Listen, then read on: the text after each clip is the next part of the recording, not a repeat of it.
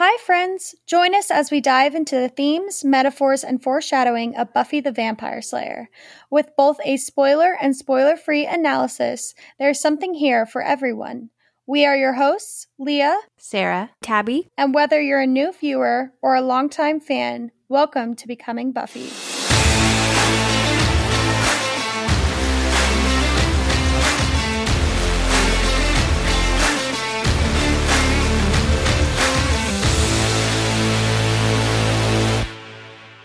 Hi friends, Sarah here. Here on Becoming Buffy, we do our best to handle difficult issues with as much sensitivity as we can. However, sometimes it's impossible to discuss the episode without delving into these topics. The episode you're about to listen to, Helpless, is one that deals heavily with the topic of sexual assault and might be triggering for some listeners. Welcome back again, my fellow bros, to Bro Talk, where we talk about the most important subjects in life, the 4 Bs: beer, bros, beards, and babes. This week, we're going to be talking about Buffy the Vampire Slayer. Hi guys, welcome back to Becoming... Well done. Hey guys, welcome back to Becoming Buffy. This is our brother David. He was with us on Passion last year. I know we're not going to be talking about bros. I kind of want to start the Bro Talk podcast now. It's like fully just like only the quote unquote like manly parts of Buffy. It's like literally the whole podcast is just like the one beer episode in season 4. Or in this one, you're like, I just really love how Zack the vampire is so 3-dimensional and his backstory is so Yeah. I really like the fact that he's a man. You talk about only the male characters the entire time. Oh my gosh, that actually does not sound like a good No, that sounds podcast unless you're doing it awful. ironically. Because Honestly, it'd be a most lot of of the Xander. men are awful in Buffy the Vampire Slayer. Yeah, they totally are. Which kind of leads into what I was going to say about how this episode focuses a lot on Giles and Buffy's relationship. And I was thinking a lot about it, and I realized that Giles is literally the only good father figure, or even I won't just say male because I think Oz is pretty great, but he's one of he's the only good father figure for all of the relationships and all of the characters in Buffy. Like Xander obviously has a really bad relationship with his father and his mother too, it seems like. But we have Joyce in here. We've seen Willow's mom. She's not a good representation of a good mom, but we've had Jenny in here before. We've had a couple of strong good female characters, but when it comes in like mother figures, but when it comes to father figures, it's literally just Giles. And it's interesting too in this episode because this is the episode where Giles like completely betrays Buffy and crosses boundaries and, you know, really doesn't act like a good father figure, even though for most of the show he absolutely is. So welcome to Becoming Buffy, guys. We're going to be talking about Helpless today, which I don't remember the last time I was so excited to talk about an episode, not just because you're here, David. For those of you who don't remember, David is our brother, and he was with us in Passion, which you should definitely go back and listen to. That was a really good episode. But is there a specific reason why you chose this episode to talk about? Well, I do really like the dynamic between Buffy and Giles in this episode and the like betrayal of boundaries. So that was really exciting to talk about. And then just the core storyline with the crazy vampire and like him kidnapping Joyce and stuff like that. It's just, I feel like there's a lot of meat to kind of jump into. It definitely is like a top-notch episode all around. Like, this episode really shows a lot of what Buffy does best. Like, there's just amazing storytelling going on. Like, cinematography, music, like wardrobe. There really is very, very little about this episode that I think was done poorly. This is going to sound shady, but I feel like it showed the right amount of every character that I needed from this episode. I really like the insecurity that Buffy gets into as well when she's dealing with like her loss of power and, you know, feeling helpless for the first time probably in a couple years. That's interesting too. And I'll keep kind of those thoughts for when we go into that more. But that was part of why I also wanted to talk about this episode. I mean, there are horror aspects of Buffy, but this is like a horror-esque episode, and I love it. I really wish they would utilize this feeling or like POV in episodes. Like I am in love with this episode. I love everything that they did. I love every like avenue that they took advantage of in this episode. I will say that Buffy is like, obviously it's a very campy show and it does camp really well.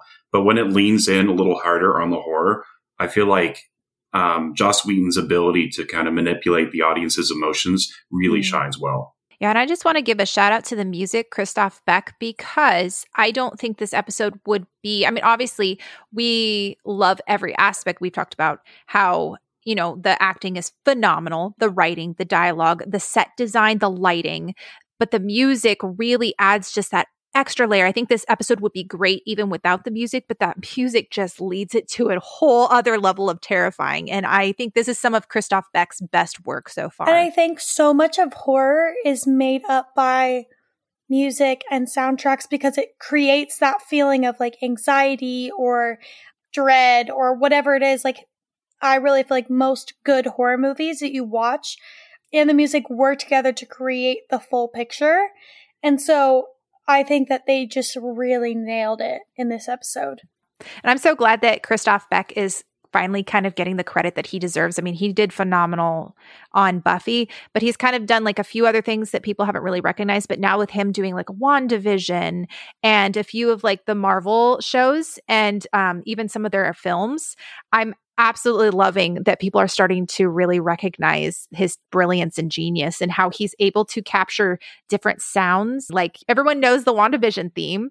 Everybody I can tell you listening to, obviously I have listened to and watched Buffy a lot, but if I hear a specific motif and theme from Buffy, I know which scene, which episode it's from because every single one sounds different and you know where it's supposed to be placed. All right, so let's jump in.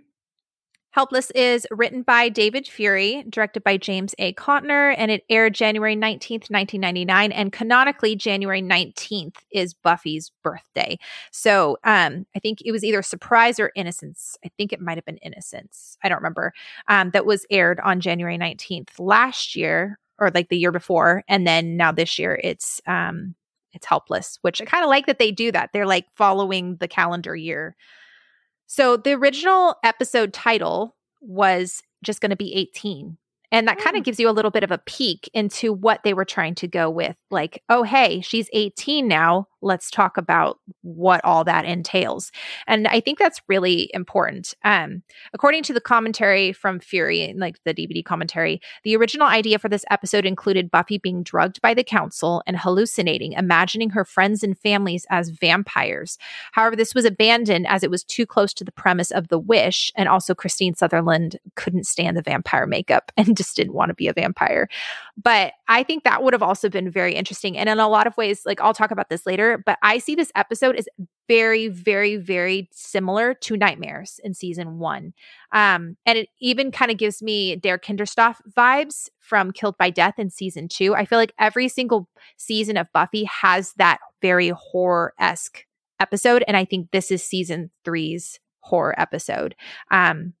I think it's probably the most well-written one, and it builds off of the foundation that Nightmares laid out. Like, we would not be as invested in what's happening with Buffy and Giles, Buffy and her dad, and in Giles's head, if we did not understand their basic core motivations from Nightmares. That's true. That's a good point, Sarah. Especially like having just recently watched Nightmares on a rewatch, kind of brings all that like together. And I was actually thinking about Nightmares while I was watching this when she was like disappointed by her dad again. Yes. And you're like, Yes. well, you know, kind of par for the course of this time, bro. Like, you've been nothing but disappointment for Buffy the entire series so far. Yeah.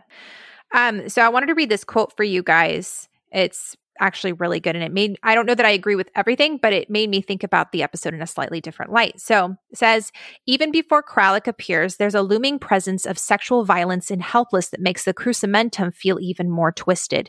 18 is the age of consent in Buffy's home state of California. And in the episode's first scene, Angel and Buffy make it clear they aren't having sex after a purposely misleading, romantically mood-lit sparring session. In the next scene, Buffy fiddles with a phallic-looking crystal and says she has a lot of energy to burn. And in the one after that, a vamp lays atop her, turning a wooden stake at her face and saying, "Let me know if I'm not doing this right." Like most of Buffy the Vampire Slayer's metaphors about womanhood, this one is muddled yet still memorable.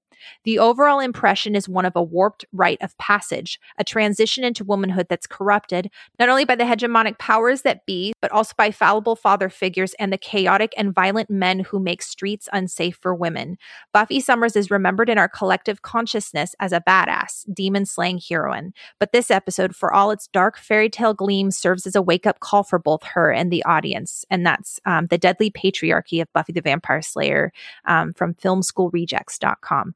But I thought that was really interesting. I honestly hadn't really thought about all of that subtext until I was kind of watching it. And I was like, oh my goodness, I think it's a commentary on how you turn 18 and all of a sudden it's your fair game, you know? Oh, I'm so glad that you brought that up. I didn't necessarily see a lot of like the symbolism and like small things they put in there. And I think that's like the beauty of Buffy is like the more you rewatch it, the more you realize there's a lot of subtle things or like background stuff or like small little metaphors. But I totally picked up on the vampire one where he like turns the stake on her. But I thought about that in this rewatch. It's just like turning 18 and then seeing the world and how nasty it can be, because even in the episode where like her powers being taken away, which usually you feel like you get a little bit more power when you're 18, so it's like the subversion of it, but then her like walking alone at night and then feeling vulnerable, and this is the first time she's been catcalled at night, which is ironic when she doesn't have her power. I was going to so I wrote down the catcalling thing, and we can bring that up later, or we can talk about it now. But like, that's a super aggressive catcall. Maybe I'm a guy, so I don't like get that. So maybe you guys can tell me, but like, are guys normally that like brazen about catcalling? Yes. Yeah. When I lived in Lancaster, which anyone who knows Lancaster in California, every single time I was at a gas station, I would get catcalled, and some to that degree, some maybe a little less, and then some maybe just a whistle. But like, it's usually not that aggressive all the time. But a like, hey there, hey little lady is like very common. But it's like the later it gets, and the more alcohol and the bigger the group, the more bold the declaration. More men, more bold. Yep. If it's just one, it's usually just a random comment if you're walking to buy something inside. But if it's like more guys, the more aggressive they get. It's so annoying. Maybe this is just my male ignorance talking, but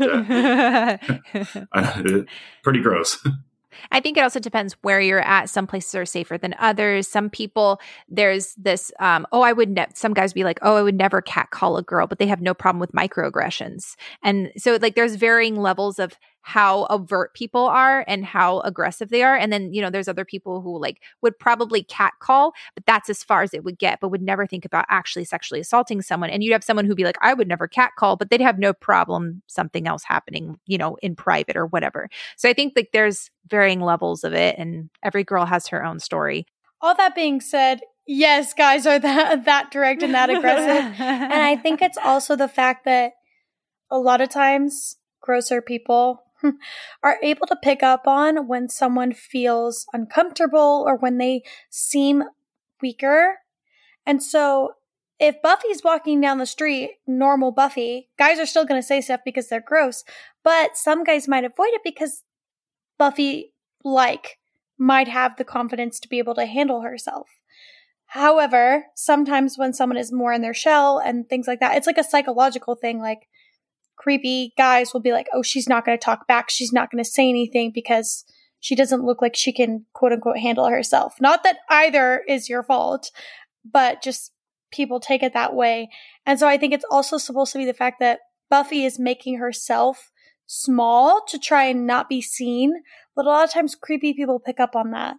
And so they see you as an easy target. I was going to say that too, Leah. I wrote that down. Like her posture in that scene, like she's got her arms over her chest and she's like holding her coat closed and she's kind of hunching over. So she's definitely trying to make herself a little bit smaller and a little bit more like innocuous and not noticeable and things like that, which to your point, Leah, just kind of makes you seem weaker and more of a target. Whereas Buffy normally walks around, you know, with swagger and confidence and because she knows she can handle herself. I remember Emma Watson talking about how the day she turned 18, paparazzi started trying to take pictures of her skirt. No, Because- makes me so sad. Oh, it was Yeah. literally, David. It was from her birthday 18th party. birthday party. Mhm. And she's walking out and they were trying to Mhm. get under her skirt and take pictures. They did. And- they put it and on they the did. front cover after. And it was going in like tabloids and online and all this stuff. And Mhm. she said that if they'd published that the day before, that like they could have lost their jobs. They could have like, because been she's illegal. it's child pornography, but because she's legal, everything was passed. That's so sad. Yep. Yeah. And there's this helplessness that kind of comes with this specific type of assault. All assault is bad. But the worst part is that this type of assault is often sometimes deemed socially acceptable and societally acceptable. And I think that's something that this episode is trying to talk about in a very subtle way. The fact that the Watchers Council takes away Buffy's power without her consent and allows her to be preyed on as a helpless victim, and like they're the perpetrators of this. It's just really like the symbolism is really sad. And I think that the episode is trying to tell us that as a society, we have to do better, and we have to recognize that there are things that we're like, oh, well, that's just like the whole Me Too movement, I think has been huge in this, is the idea of like, we talk about it. We don't just hush and blow it under the rug and say, oh, this happens to everybody. No, like we say, this is not okay. And we keep going. And I think I love that Buffy is kind of showing that, hey, the Watchers Council that Giles is a part of, and Giles is even complicit in, and for half of this episode, needs to be called out, because you have good people like Giles who don't even realize what they're doing is wrong, or they do realize what they're doing is wrong. And they're like, well, this is my job, or this is what's best, or it's for the greater good. And so I think making Giles the perpetrator and kind of a willing or maybe unwilling, he's complicit at least in this, is an incredibly bold move. And they could have lost the character if Tony Head and the writing wasn't so good. I will absolutely do my best to defend Giles' character because I love Giles and I think he's such an amazing character. But I will say, in this episode, Giles is not a complicit victim. He felt guilty about what he was doing, and he ends up, in the end, making the right decision. But he willfully chooses to be the hand to act out the council's will. And yes, you know, it is, you can give him some slack because it's years of like manipulation and training and like just awful ideals indoctrinated into him. But it's also that metaphor of like, just because, you know, a guy, generalizing, just because a guy has been taught for years, like, hey, it's okay to treat women like this, it's okay to treat women like this, blah, blah, blah, doesn't mean they get a pass on treating women poorly. Like, you are still responsible for your conscience, for your actions, for all of that. And so, as much as I love Giles, he is not a victim. He's not a victim. No. Yeah. So I wanted to talk a little bit about Little Red Riding Hood, because I think that's a huge, huge parallel in this episode. And I always love, like we did this with Beauty and the Beast, I love looking into the fairy tale aspect of it, because I think there's a reason they decided to do this in this episode. So the overt symbolism of Little Red Riding Hood, including Buffy actually wearing a red coat, is fascinating, ties into this whole sexual assault and predator aspect. The story can actually be traced back to over 1,000 years ago. And as we've discussed before, fairy tales are often used and were often used as a way to teach children morality. There are two main versions of the story, the Brothers Grimm version and Perrault's. In Perrault's story, there is no hunter. The girl takes off her clothes and actually gets into bed with the wolf, and the story ends with her being eaten by the wolf. What the heck? She takes off her clothes and get. Mm-hmm. Who wrote that for children to read? Did she still think her grandma was in bed?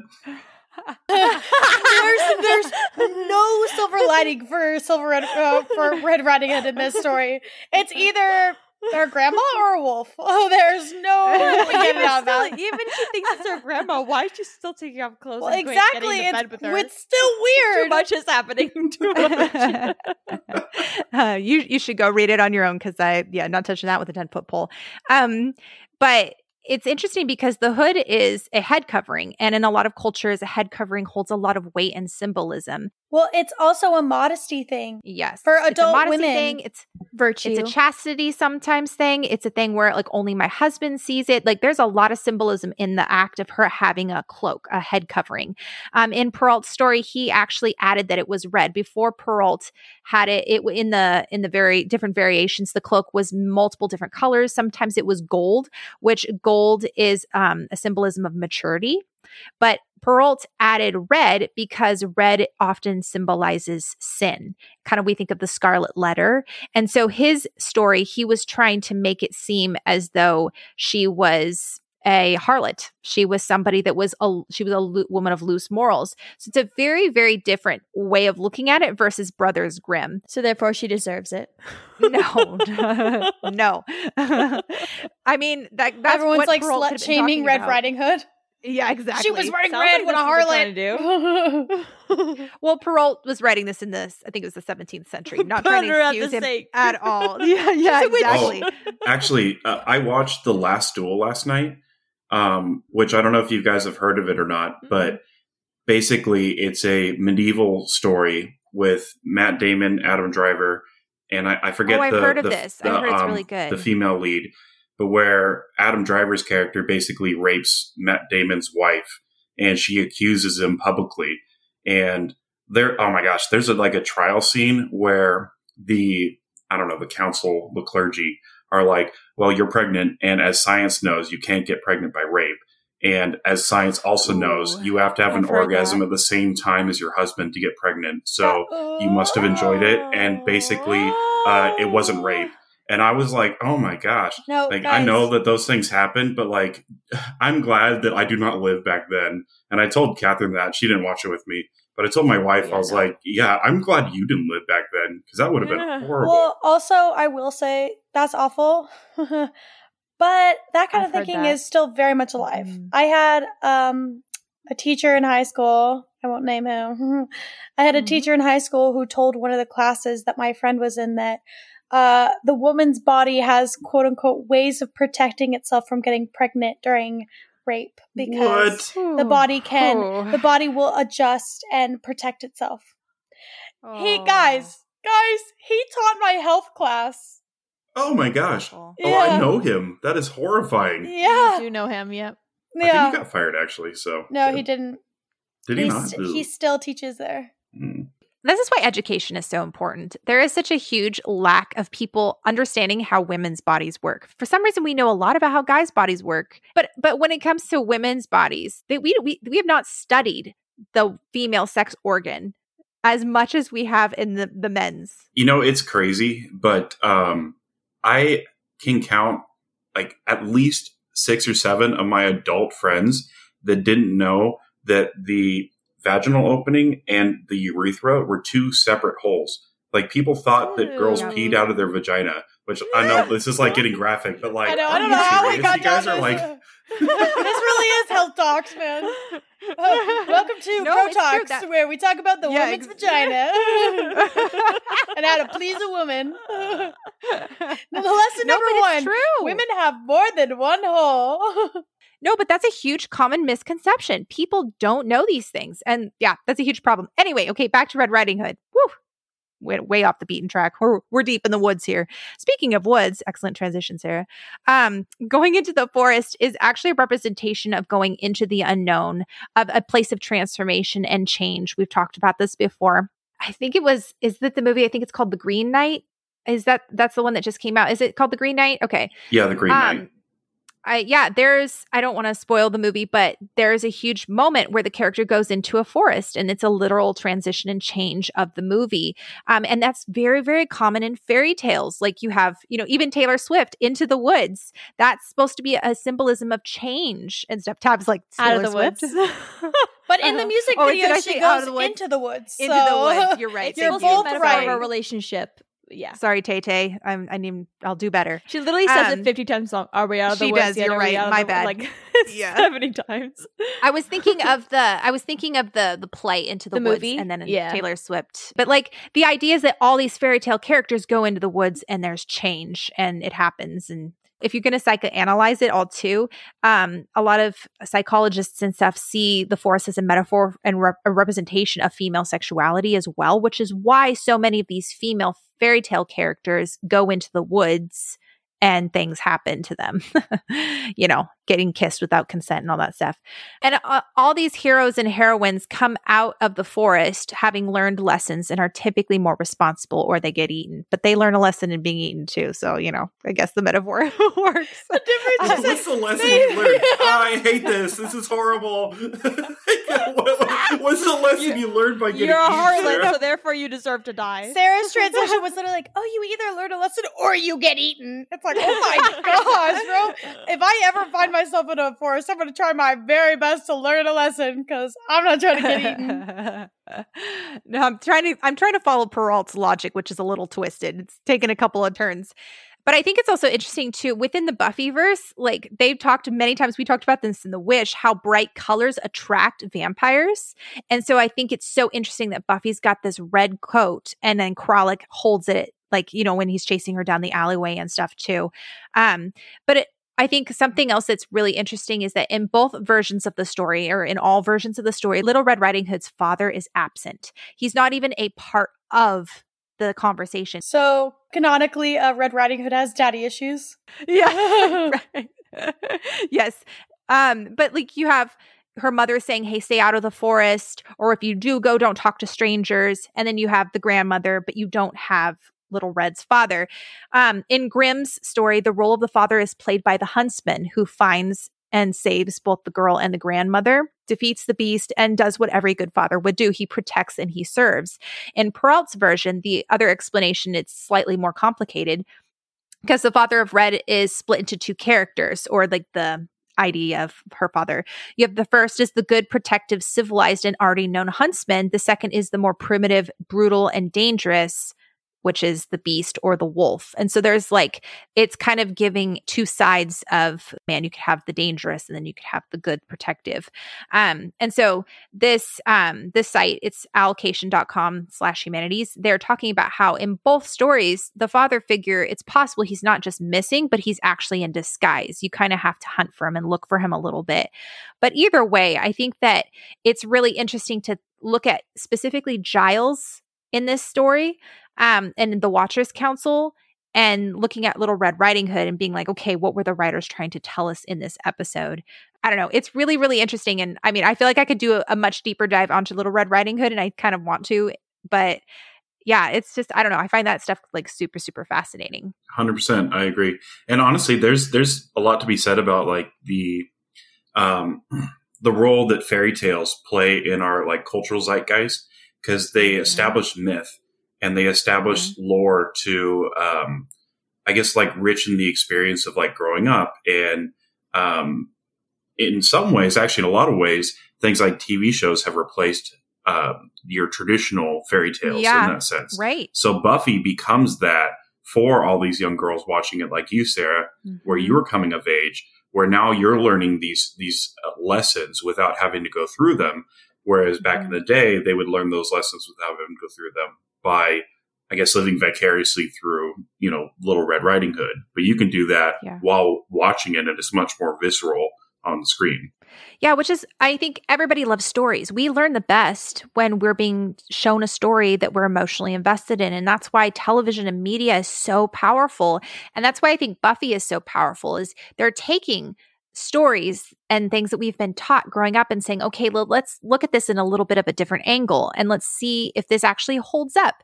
Is what society has been telling you, or whoever your authority figures, is it right? Is it correct? Let's examine it from all angles. And I love how they even give Giles, and we'll talk about this later, but they talk about Giles, who's clearly doing something wrong.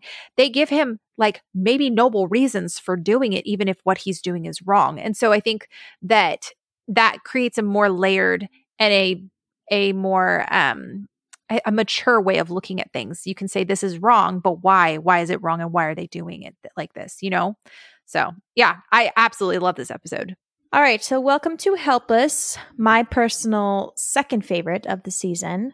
It opens up, and okay, this opening scene with Buffy and Angel is so cute, but I also want to bring up the fact that what I appreciate so far about season 3 is that they have like an episode like Revelations where everyone was kind of like down Buffy's throat about being around each other because they were worried that he was going to turn to Angelus. And I really appreciate that you can tell that they were being really cautious, especially in this like scene. There's that whole like, you know, like satisfaction conversation. But even like the whole like him being like, oh, like you have like a date, like you can tell that they're like not jumping into things. Like obviously they care about each other and they like each other and they're hanging out with each other, but they're not like, oh, we're boyfriend and girlfriend. It's like they're taking things slow, and it's been episodes after Revelation. I think it's also good for us as viewers as well, because this is the year mark of them having sex for the first time and everything going down. And so I like that they're addressing it, like even with the gift he gives her later on. Like he's like, hey, you liked that arm I gave you last year, you know? Like they're talking, they know what day it is. They know what the significance is. And they're also being, like you said, Tabby, being careful. I was laughing at that scene too, because David Boreanaz is all like sweaty and glistening, and she is like perfectly made up and everything. Not sweaty at all. I'm like, you guys had this like giant tumble fight, and her hair is like perfect, and he's all tousled and like, you know, not naturally oily to show off his muscles. I like it because it's like subtle feminism. It's like he had to work really hard and they're tussling, and she's like not even broke a sweat. It's also hilarious because once again, there has to be someone that has to oil down David Boreanaz in all of these episodes, and I just want to know who it was. Who was the person that was like, yeah, I had to oil him down? I think it's pretty safe for me to say that he's been shirtless in every episode season 3. Am I correct for saying that? I really feel like every single, we've mentioned it in every episode. Oh, he's shirtless again. Yeah, he has. I think this is the first episode he's not shirtless. Oh, was he not when they're he's wearing the tank top. But he's not shirtless. Yeah, I mean, his arms are bare. The important parts. No, that's not true. Never mind. Whoever was responsible for oiling him up, please come on the podcast because we all want to talk to you. We want to know, what was it like?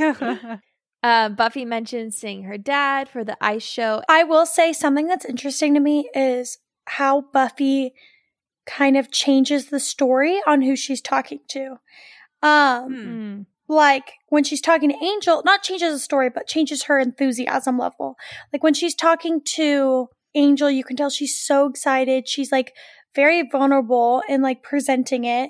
And then when she's kind of talking to Willow and Xander later on, she's still excited, but you can tell she's underplaying it. She's like, oh, you know, it's just like a girly thing, but I love to do it with my dad, blah, blah, blah. And then like when she's talking to her mom after he cancels, she's like, oh, it's not a big deal, because she's just like trying to protect her own feelings, I think. And it's just very interesting to see that the person she's the most vulnerable with is Angel.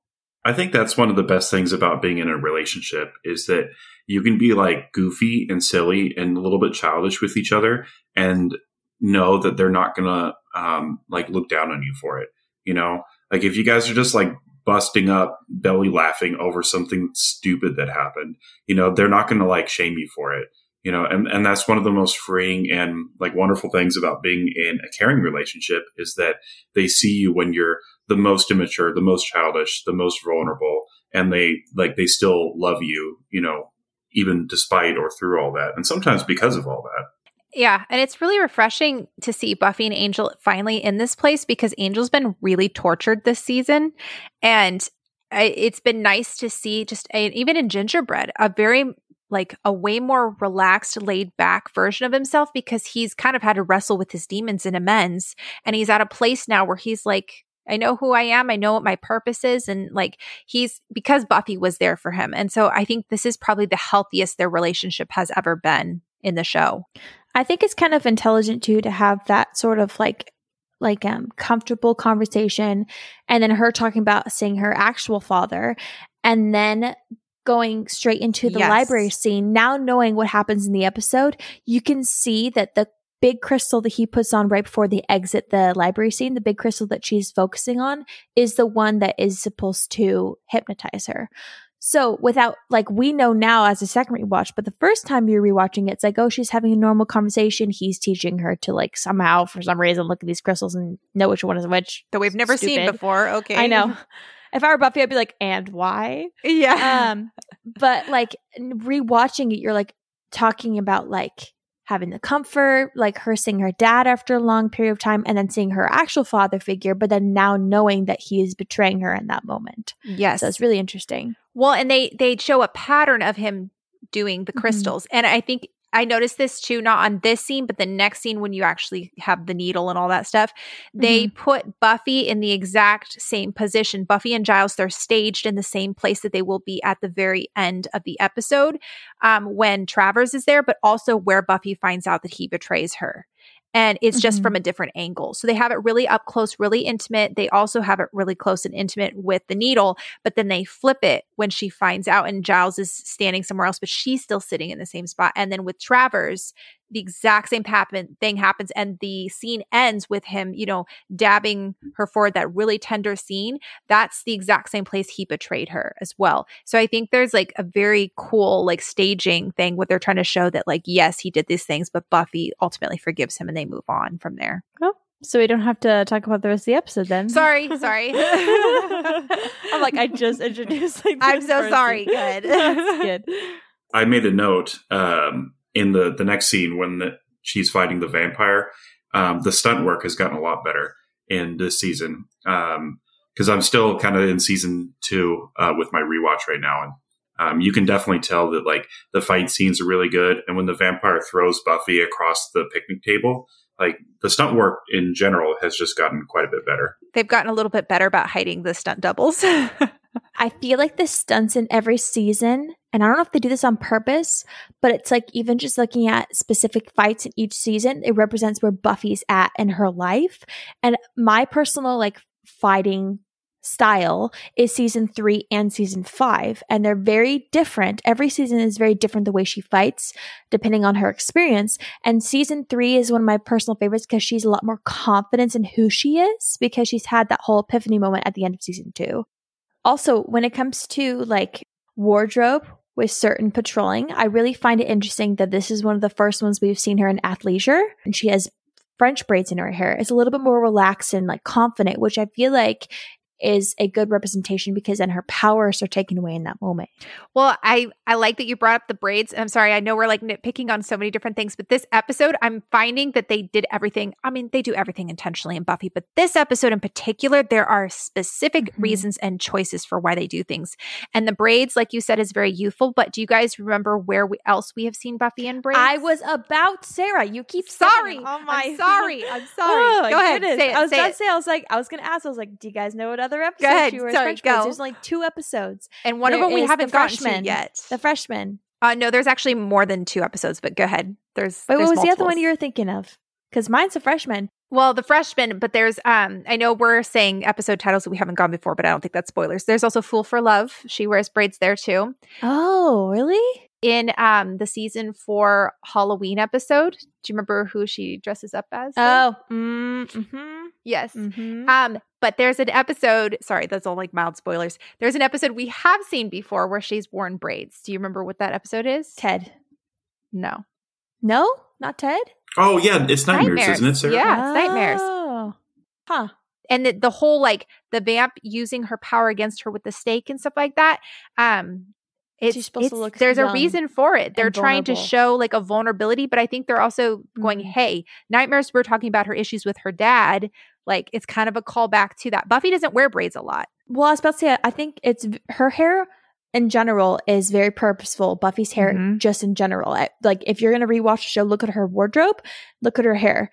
Like, especially in this episode, we have the double braids and we have the overalls of pain. So they're and the trying red, to tell you something. The red coat, the red jacket, and the red shirt. Yeah. Yes. But and when she's running and he takes her jacket, she's wearing like a real like filmy white shirt and she's in heels and it's very like it's a trope in horror is for like the final innocent girl to wear all white because in horror movies, if they ever like cut them, the blood can show really well with white. One of the beauties of Buffy, and I feel like I say this constantly, but the fact that they have so many tiny little callbacks to episodes before, like previously, it creates this feeling of a whole universe where like, I feel like these characters are real. That's something that Joss Whedon does really well is like blending continuity through. So you feel like you're watching like an entire story. And even when Buffy becomes really episodic, because it can be episodic, there's still like a theme and threads that run through the whole thing. So it feels very connected to the rest of the story, even in episodes where there's nothing really happening to further the overall plot. It still feels super connected to the rest of the series. Yeah. And it's still relevant too, because there's a whole arc that they're building on, and there's, themes like this one is choices and even authority we've talked about. And so like Buffy having to recognize that her authority figure, her father figure, is going to let her down, both her actual father and her metaphorical father. And then we have that whole interaction where the vampires kind of being like, tell me if I'm not doing this right. And then I love how she headbutts him. And then as he's trying to attack her again, she doesn't really do much because she's like weak. She just kind of holds up the stake and he gets staked by that. Which is a direct correlation to the first time she ever staked a vampire. That's exactly how she staked him in Becoming Part 1. It's a vulnerable position for sure, because you don't know your power at that point. So you're just utilizing a position, their own strength against them. Yeah, absolutely. In the script, Travers was supposed to be in this scene and was watching her from the shadows. So when he's revealed in the boarding house later on, you're supposed to already be like, oh, he's creepy, he's a villain. But for some reason, they cut that out. I don't know why. I feel like it's pretty, like, you find out in the next scene that he's like part of the Watchers Council. And I feel like the way that it's set up and stuff, it kind of already makes sense. I feel like it's almost cooler in the first scene where you don't really know what's going on and you see them like boarding up the house and stuff and you're like, what is going on? Like, that's kind of cool. Yeah, I agree, Leah. Like having that like kind of intrigue where you're like, who are these people? What is their connection to Buffy? What do they have planned for her? And why are they boarding up this house? You have a bunch of questions, and even just like seeing him in the scene prior, then one question would be removed, and that would be like who that guy is. Just having this like overload of questions all at once leads to like a very confused scene. I kind of like that. And I will say the way that this episode is like kind of filmed or whatever, you really don't know the direction of the episode for half of it. And not in a bad way of like, oh, this episode doesn't know where it's going. Even with Giles, the way that it's painted in the first half of the episode, like, you're kind of like, is Giles like a villain? Like, you're like, is Giles like, has Giles been lying to Buffy this whole time? And like, it's very interesting. Like, the way that I was watching it, even like the first time after you see him like inject her, which I mean, I fast forwarded that, but like his like face and the camera angle and the music kind of makes it look like evil. Like he's almost enjoying it and stuff, which he's not, but it's just the way that it's filmed in the beginning it's so interesting because you're just like, what is going on? And it's interesting. Part of that too is like, because this episode is about Buffy turning 18. And when you turn 18, your parents kind of stop parenting you so much. And then they start putting more responsibility on you. And when you're freshly a new adult, all that responsibility kind of all at once is super overwhelming. Like all of a sudden now you need insurance on your own. You need to register to vote. You need to like maybe pay for your own car. You need to get a job. There's a ton of adult things that are all like shoved on you at once. And it may feel like your parents are, being vindictive a little bit, but that's just a byproduct of being an adult. So I kind of liked, at least that's what I got from this a little bit too, where, all these people that Buffy is trusting or are in, positions of power over her are like directly abusing that power. Even if they're doing it for her own good at the time. Yeah. And that's something that like is a theme for this season so far too, is like the negative side of authoritarian power authority, because we have the mayor who's evil and he's directly using the people in his community for bad reasons. And so then we're like, okay, let's discuss Giles's authority now, which I think is really, really interesting. One thing before we get to there, I really liked the way that who's the actress that plays Joyce? Christine Sutherland. I liked the way that she played the character when Buffy gets the letter from her dad. You can really see the hurt in her eyes. And you feel for Joyce because this was her husband. And she's probably experienced, failure from him in their relationship, where he probably didn't show up for her and he wasn't there for her. So you can feel that hurt doubled, where now she's feeling hurt from him probably in the past, but also feeling hurt for Buffy, because she knew that was important to Buffy. And she's angry at him, but more so just like sad that Buffy doesn't get to do this. And I felt like that was all really well portrayed in the acting in that scene. Well, also, but like, oh my gosh, what a wonderful parenting response to, instead of being angry and pointing him in a like awful light and being like, he always does this. He was such a terrible husband. That's why we divorced, blah, blah, blah, which is what a lot of divorced parents go through. Instead, she focuses on like, let's not even dwell on it and just be like, Buffy, I can take you. Like, I'll, if this is important to you, I'll be there for you. Like, that is an amazing, amazing parent response. 100%. And he's a terrible father to Buffy. But I think it's because she already knows how Buffy feels. And so she just wants to do her best to not completely ruin Buffy's image of the dad. And I also just think that it's one of those things where Buffy doesn't want Joyce to be like, to see that Buffy's hurt, because she knows that that'll hurt Joyce. And so it's beautiful that they're both protecting each other. It's just, it's a sad scene, but this is one of those scenes that I will point to and show people like, no, Joyce is a good mom. Like, you take away all the times that she's like, her brain is like taken over by spirits magic and all that stuff. Like, or magic cookies or Ted or whatever. Like, Joyce, above it all, is a good mom, and she is always there for Buffy. It's interesting, Leah, that you brought up that Buffy's trying to protect Joyce, because you see that happen a lot with kids who are brought up in like traumatic environments, especially when, the parent has suffered some loss or some trauma, where kids have to grow up too fast and then they start protecting their parents. They're protecting their parents' emotions by not fully expressing theirs. Buffy's probably really mad at her dad and really disappointed and sad, but she knows that that's only going to hurt her mom if she expresses all that hurt the way that she probably wants to. So it's just interesting where you start seeing these kids almost take on a parental protectory role for their I guess damaged parents in those households. This episode is so important because the episode right before this is Gingerbread. And that's the episode that I will arguably say paints Joyce in the worst light that we've seen her so far. And she is obviously underneath a spell at that point, but it makes it sometimes very difficult to go, okay, who actually is the good Joyce underneath all that? Who is the real Joyce? But I think that the sensitivity and understanding that Joyce approached this with is admirable. I mean, again, we've talked about how Joyce could be better written. She's a plot device, but I think deep down she's a phenomenal mom.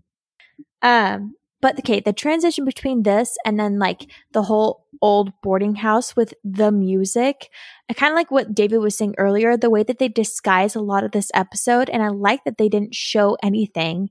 It was just like this weird like music. And then you see like the Quentin or whatever his name is from the Watchers Council. He's like walking in and then you hear screaming from a cage box. And then he just says the Slayer's preparation is nearly complete. And that's our first introduction. I feel like that is like a perfect scene because you're like, I was very intrigued, and I've seen this episode bajillion times. I was like, every time I'm always like so intrigued by their introduction of everything. I think the use of it being a boarding house, because for a long time I was sitting there, I was like, why did they choose a boarding house? What is so significant about this? And I think I figured it out. It's Psycho. Mm-hmm. It's the whole, he has mommy issues and he's crazy. Interesting. That's also a trope in horror though, is having mommy issues. That's why most of like the famous like Jason and Michael Myers, like, and whatever the dude's name is from Psycho, all of them have mommy issues, and or the mom was the first villain because it shaped them as children who have major trauma from parental figures, mostly moms. Right. No, I totally agree. It was funny though. I wrote this down when he was talking about having mommy issues. Like, we love a self-aware evil vampire. Yeah, right. Right. He's like, I know that. But they gave this guy like a backstory. And they actually like, he's not just evil because he's evil. Like, he's one of the best like one-off villains really ever. Yes. This is why it's such a good one-off episode, because the villain isn't just like thrown in there just to show a metaphor. Like, I mean, he is, but he's like a bit three-dimensional as well, which we usually don't get in like a episodic episode. They really did the most with his character. They did, and the actor does a phenomenal job. Oh, yeah. He's so scary. Too well. Yes. I will say, though, I have to say, the actor is not ruined for me, because he's in this episode and he's in a really creepy landlord episode in New Girl in the first season. And I remember that. I cannot look at him normally. It's his creepy voice too. I'm like, y'all, if I ever meet you, like, you are not a good person to me. You're just creepy. This library scene hurts my feelings. Buffy comes in and she's like he's bringing out the crystals, telling her to focus, and every attempt that she does to like have an emotional connection or like drop anvils of hints of like trying to get him to take her to the eye show, she says, and I quote, a lot of sophisticated people go. She's trying to throw every argument at him, and she says it's usually something families do together. If someone were freed, they'd take their daughters or their student. And then she says, or their slayer, as he's talking. I'm like, oh. They cut out a couple of lines, but one of the lines that they switched out. So in the scene, it's usually something that families do together, but in the script it says it's the kind of thing fathers do with their daughters. Oh, yeah. That would have hurt me more. Oh. And it's interesting because Giles is, because of what he's doing and because he's feeling bad about it, he's intentionally emotionally distancing himself. Which is like, if you've ever done something that hurts a significant other or a family member or someone you're close to, like, you don't want to be close to them emotionally at that point, because that it's only going to make what you're doing feel that much worse. Yeah. So it's interesting that he probably was listening, and I'm sure Giles probably would want to take her to it. Yeah. But there's no way that Giles is going to like compound the I guess negative feelings he's feeling while he's forcing himself to do this, I guess. It's also important to note too, like, obviously what Giles is doing is not okay. So I'm not trying to justify it, but he does try to help her as much as he feels like he can. Like, there's in the whole episode before, when she's throwing the knives, he says, perhaps you should take it easy for the next 48 hours, forgo any more patrolling until you're feeling yourself again. So as much as he's able to, he's still trying to protect her, even though, like, obviously he couldn't be drugging her, but we have to understand Giles's motivations. Like, back in Never Kill a Boy in the First Date, Giles tells Buffy, like, he has been groomed to be a watcher for generations now. Like, again, not trying to excuse it, but I think it's important to get into Giles's head and recognize that he's doing this because he thinks this is the best thing for Buffy, which is ultimately like his downfall, because like that's not up to him, that's up to Buffy. But he is genuinely doing this out of care for her, not because he has evil intent. Well, okay, and I know that we say this every episode, but my favorite part or favorite aspect of watching Buffy is like the undertones of what people normally go through and then what the show is showing us in the fantastical world. And so this one, it's like showing like, okay, Giles as the Watcher is being swayed as being in the council to do this certain thing because that's how he's been trained to do, even though you could tell he feels badly about it. And then in a real world lens, we're looking at it from a male perspective, and then people having power over a young female girl who's trying to find herself and find her own power. But I just think of like phases when we kind of had a discussion about like the 90s version of progressive, when Larry is being all sexist to a girl and then tries to wrap Oz into that whole like misogynistic conversation. It's like that guy, boys trying to bonding over like objectifying women. And then rather than Oz sitting there and then like kind of agreeing, he sits there and just says nothing, but he doesn't go against the grain. Right. Which is like, it's good that he doesn't like agree with what Larry's saying. Yeah.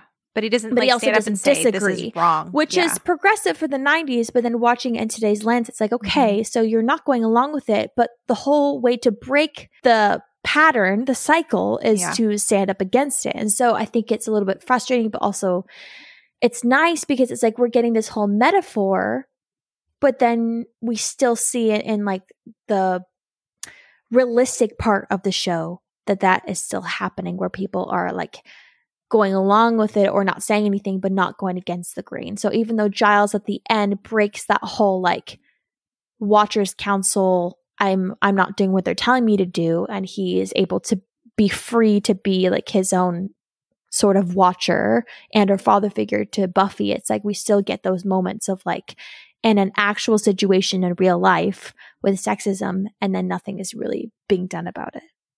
I think, yeah, I don't know. And we'll talk about it more when we get there, but I think that Giles is doing what he can. I mean, there's moments where he says, like, he doesn't care about the council. Like, he doesn't care about, I think just him saying, I care more for the Slayer than for the Watchers Council is him putting up a line. Like, I don't know that there's really much more that Giles can do or say. Sometimes it's easier to make stands against big things, you know? Like if you walk around the corner and, you know, some guy is like sexually assaulting a woman, I think most men would do something to stop it. Right. Mm-hmm. Because that's kind of what we're taught growing up, you know, like knights in shining armor and all that stuff, which is like now, you know, you have those guys like the white knight guys on the internet that come to like, oh, we're going to, you know, we're going to fight injustice. And you're like, all right, we don't need you. But, you know, it's easy for guys to get up for that sort of thing. But it's a lot harder when it's the little tiny comments that your friends make. Yeah. It's a lot harder when it's like the innocuous stuff. Mm-hmm. The girl that gets the promotion over you, and you're thinking, sure, you know, like this. It's when it actually starts to hurt you. It's also the internal misogyny or racism or whatever, where you catch yourself thinking, and then you have to like recognize, oh, that's where this thought came from. You know, and the thought may come from like what you guys were talking about with Giles, like years worth of training and repetition or whatever, but catching hold of those thoughts and saying like, no, I'm not going to think that way. And then like making a stand against your friends sometimes is a whole lot harder than, I guess, like the big deal stuff. Oh, absolutely. Yep. The script says in this scene, it says, Giles opens the case to reveal one, and this is in all caps, freaking huge hypodermic needle. Oh, for real. I'll say, I fast forwarded. Massive. So I will put a little bit of a trigger warning for people that don't like needles. AKA me. AKA Leah. Leah can mute me for a couple minutes. I'm nervous too. But I spent the last year in paramedic school. And a lot of that, you know, has to do with doing IVs and needles and everything like that. So I was kind of laughing during the scene where Giles is like, he's injecting her, not even in a vein. I was wondering about just that. In a random area in her arm. And I was like, what? What are you doing? And then he has his thumb over the needle site. And I'm like, you need to see what you're doing here, bro. You're going to inject it like right into her bone with like the biggest needle of all time. Like the needles are normally like super tiny. This thing is like a turkey baster. It really is. Well, you know what they say. Like it's so big. The bigger the needle, the bigger the betrayal. Yeah. Oh, also, how does Buffy like not notice all these needle marks on her arm? These bruises. You know, because he's been injecting her for thought days. that too. I was like, okay, listen, y'all. Especially, maybe it's the fact that I'm hyper aware of it because I'm afraid of needles. But anytime I have to get my blood drawn or anything, you know, I have Leah's to. like throwing up. Emphasis on have to.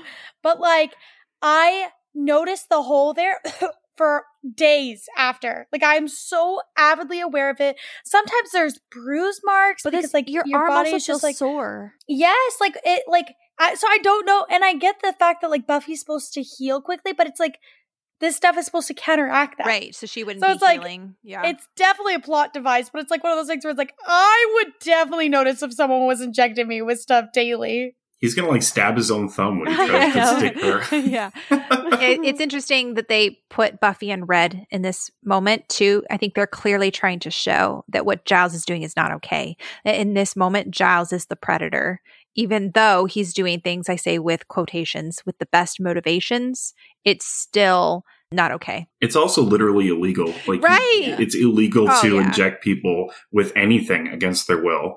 It's probably illegal to say, hey, you girl, go fight vampires. You're only 15, 16 years old. But yeah, no. Well, true. Well, she does have super strength, so.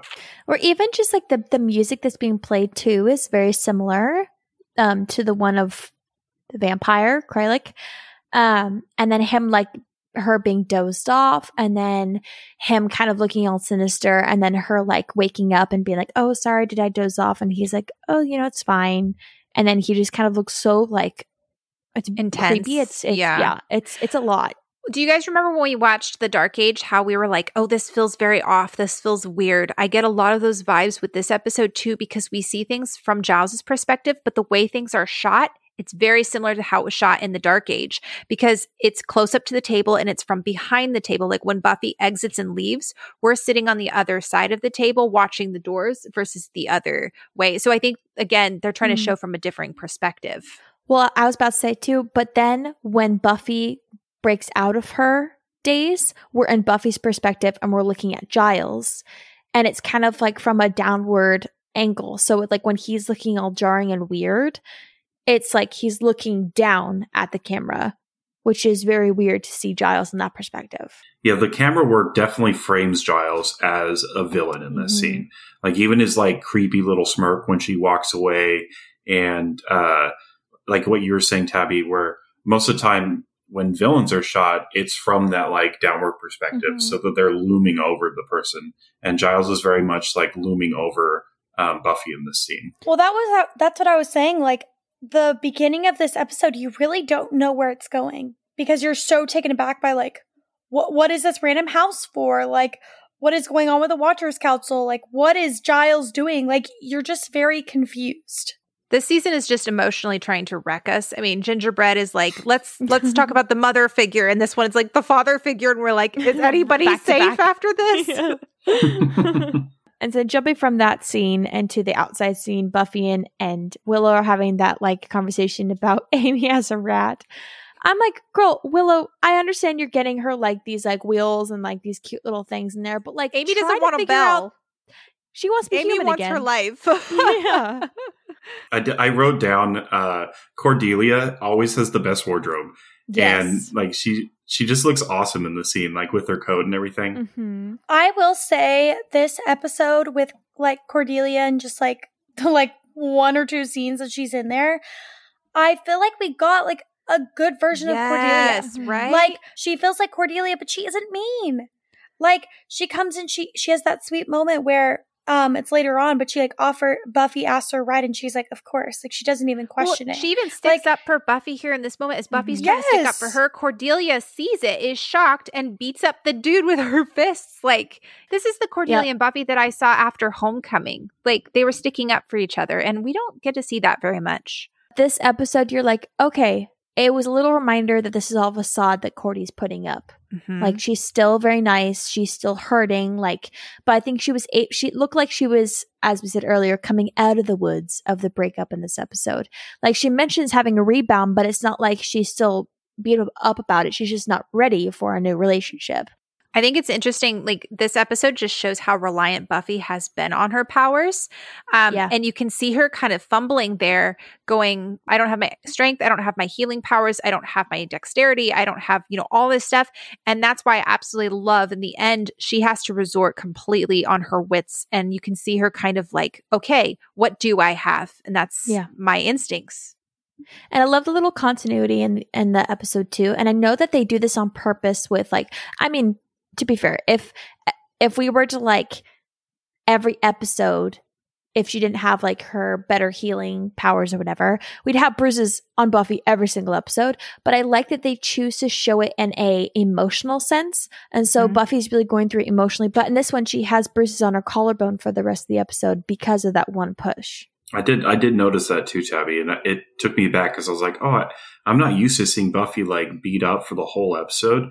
She'll have cuts and bruises or whatever, but usually it's gone by the next time you see her. And it kind of took me back. I was like, what's that on her chest? I'm like, oh yeah, it's from that push that she took, multiple scenes ago. Or usually if she does, like if she is cut up or whatever, it's after like a big fight at the end of the episode. So like you only really see her bruised or cut up for like a scene, and then the episode's over, and then the next episode she doesn't have a scratch on her because she's healed. So it's like it's weird seeing her just like talk casually in midday with like a bruise on her chest. Okay, but then this next scene where Travers is like, you're having doubts. They're literally sitting having tea while there's a vampire like boarded up behind them, and they're discussing the fate of this girl that they're going to literally they're like, oh, we've given her powers, so we're gonna like take them away. This whole idea of like, as the Watchers Council, we are capable of being able to decide whether we want you to even be the Slayer or not. Like if they wanted to, they probably could say, hey, you're not up to snuff. We're going to have you die in the Crucimentum. Who cares? We just have another Slayer that's going to line right back up. Which is also funny because I love how the Watchers Council acts like they're the ones who pick and choose. Which they can't, because it's like, it's the whole idea of like preying on impressionable girls who have this thing thrust upon them. So they're looking for any sort of answers, but they don't pick and choose. Like they just happen to be there and are able to at least guide them. But it's like, it's just very interesting seeing the Watchers Council try and use power that they don't really have. Well, it's just the arrogance that they have, and it kind of goes back to what we were talking about, with like the internal misogyny and then outward misogyny of all these old like white dudes and even, the women too, where, they feel like they have so much power over people, but you really don't. But then they act like they do. And functionally, it ends up being that they do because everyone just kind of goes along with it. And they're like, okay, well, guess you guys are the Watchers and I'm the Slayer, so I'm going to follow what you say, even though she's the one with the freaking superpowers and she's the one that has to actually go out and fight. I'm like, why does she need them? She really doesn't need But also, them. what Slayer did they really want? Do they want one that's powerful enough, but then also compliant? No, what they want is a Kendra. Yeah, I was about to say they wanted Kendra. They want That's Kendra exactly before she met Buffy, where she has no life, no connections, no attachment to the world. She is purely a weapon who will just be pointed out what they want and will just fight. And they had that, and then they die because they don't have any will to live and anything to fight for, and they also don't have instinct. Well, and there's a reason, and there's a huge theory out there that the Crucimentum, it's guised as we're trying to train and prepare the Slayer, but in actuality, it's a control mechanism. They want their Slayers young. So if it's like you die when you're 18 because, now you're an adult kind of thing, you're harder to control, so we'll kill you off. Yep. But they can do it with a vampire as a controlled killing, so they don't get their hands dirty. And then they can be like, hey, all right, now we'll have a even younger Slayer that comes in that's easier to control. It's no secret why this happens when they're 18. I was thinking about that too, Sarah. Like, what happens when your Slayer is 45? Yeah. Or like 50. And she's like, I don't want to listen to you guys anymore. I'm a grown woman. Yeah. Like, I'm going to do my own thing. But the thing is, though, it would never, ever get to 45. Because it's like, you really think about it, high school is such a fundamental age. It's really where you learn yourself and you start to grow up, is like through high school. You're learning all that. Then you turn 18 and you're really like, okay, who do I listen to? Who do I actually take advice from? And who do I shut out because I can now? I'm an adult. And so I think it's one of those things where it's like, Sarah's right. They choose to have it at an 18th birthday because they really want to see. And I'm curious if they've actually done this for a lot of Slayers, or if it's only the ones that they're scared about. Yeah, right. And scared about losing control of. Speaking of exposition, I feel like this is one of my favorite organic exposition in like the show. And it's very much like he needs to reiterate the reasons why they do this to Giles. It's a reminder to Giles, but also new information to us. And that's one of my favorite ways of exposition. And then Giles kind of biting back, being like, this is an archaic exercise in cruelty. And he mentions, he's like, if anyone of the council still had any actual contact with the Slayer, they would see, but I'm the one in the thick of it, which is so true. Like, no one else is talking to her. If anyone, Giles is the one who sees everything, knows what to do. And then he says, you're too close. You can't make the decision. You're not qualified. Well, I also think that the reason why all of the council members aren't in contact with Buffy is because they would have the same type of reaction that Giles would. Because once you have an attachment to someone, you can't treat them like a weapon anymore. Mm-hmm. And I think they purposely are a detached group because it is so easy to just lose lives when you have zero attachment to them. And it's interesting because this has happened forever in the military. Where you have these young, this is why the average age of people in the military is like 18 to 25, because they're young, they're easy to manipulate and control, and they're expendable. And there's always going to be a new round of young people coming up. And that's one of the reasons why they have no fraternization rules between officers and enlisted, where the officers, the leaders, are literally legally not allowed to hang out with and be friends with young enlisted people, and Sarah knows that too. Yep. So it creates a separation between the leaders and the enlisted so it's easier. If you have an officer who has to send their men into, the machine gun nest or whatever, and they know that a lot of them are going to die, it's easier to make that decision if you don't personally know the people that you're sending over there to die. Well, that is so sad. It's interesting that you bring that up, David, and for bringing up the whole Giles being emotionally distant this episode. You see him resorting back to what the council has been telling him to do and how to be a normal quote-unquote watcher. And there's that whole switch at the end when he sees Buffy defeated and angry and hurt and betrayed by him, and then he tells her what's happening. There's a couple of bits of dialogue that are actually cut out that were in the script, which make Giles significantly more sympathetic. So they had the scene in the hallway where they're talking. Giles notices Buffy's bruise and says, "Oh, that's a nasty bruise." They talk about it. So before they even jump into Travers explaining about the crucimentum, you have this dialogue. So Travers says, "But you lodged your appeals with the Watchers Council, and still they've decided to go forward. There's nothing we can do now but carry on." Giles says, "I've always had nothing but the utmost respect for the council. I followed their dictates to the letter. But this." And then Travers goes into saying the crucimentum is not easy for Slayers or Watchers. Giles says it's antiquated exercise in cruelty. And then Travers says, "Which is why you're not qualified to make this decision." But then there's another line of Giles that it's cut out. Giles says, "I'm not," meaning I'm not too close to Buffy. "No test is necessary of her, especially not one as perverse as this. I'm appealing to you as a friend and colleague, Quentin. I know you can put a stop to it." And it says Quentin seems struck by Giles' words a beat, then his resolve returns. And then it goes into the "I'm sorry" part. I feel like they should have left that in. It makes Giles more sympathetic, but I think they were trying to purposely make Giles seem harsh. And I kind of appreciate it. They're trying to not soften the effect of what Giles is doing. Even if you feel coerced into something, we all still have choices, and we all have the duty to choose what's right. And even if the leadership and whatever organization you're in, and I'll take this back to the military because they are waging a war. So this is in a certain sense like a military organization. You have the duty as a first line leader to say no to your superiors if you know that the actions you're being asked to do are immoral, and that's like, you can go back to Vietnam and things like that where war crimes were committed and they were ordered to commit those war crimes by their leaders, and consequences are going to happen when you stand against your leaders. Like people were court-martialed and things like that, but then later pardoned after those actions were like looked upon, I guess, through the eyes of history. I appreciate that they're purposely painting Giles in a much harsher position. They're not showing all this stuff because it would be too easy to be like, well, Giles was trying. Giles was doing all this stuff.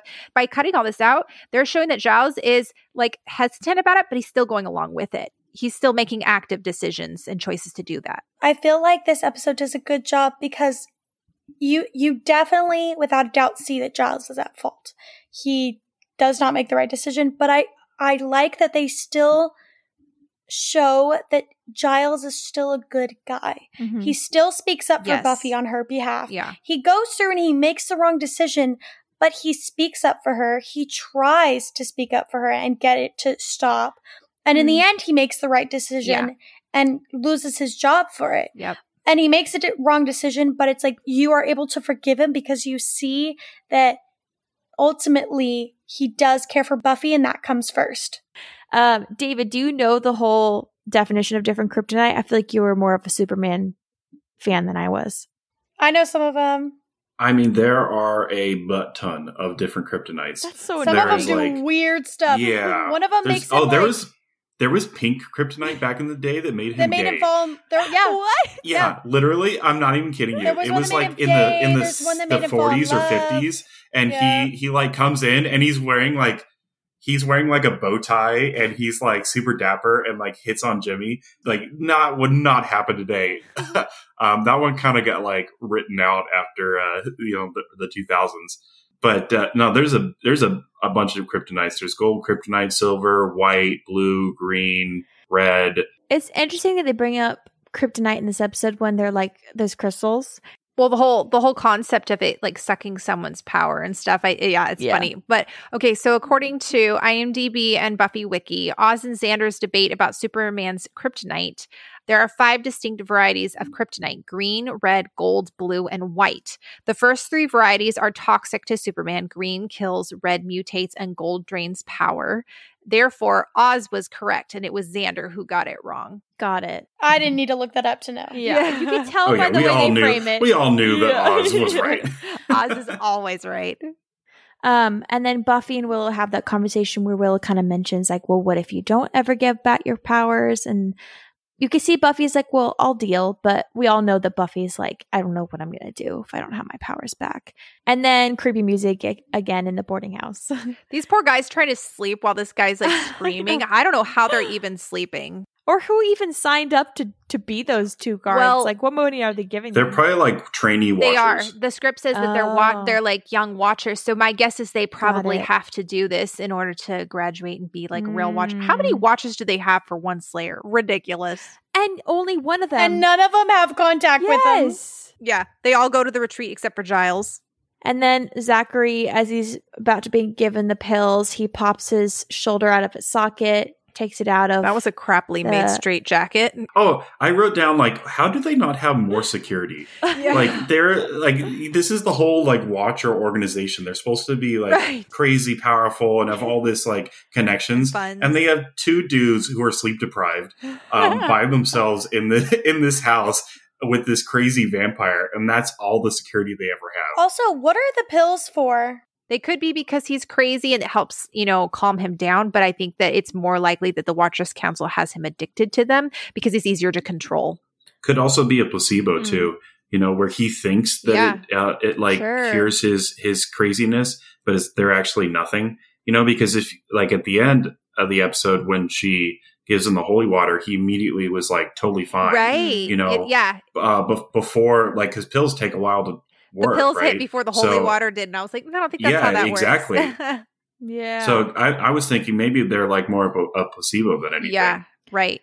To answer David's confusion about like the security, I really feel like they don't care depending I think according that's to Quentin's obvious, yeah. response.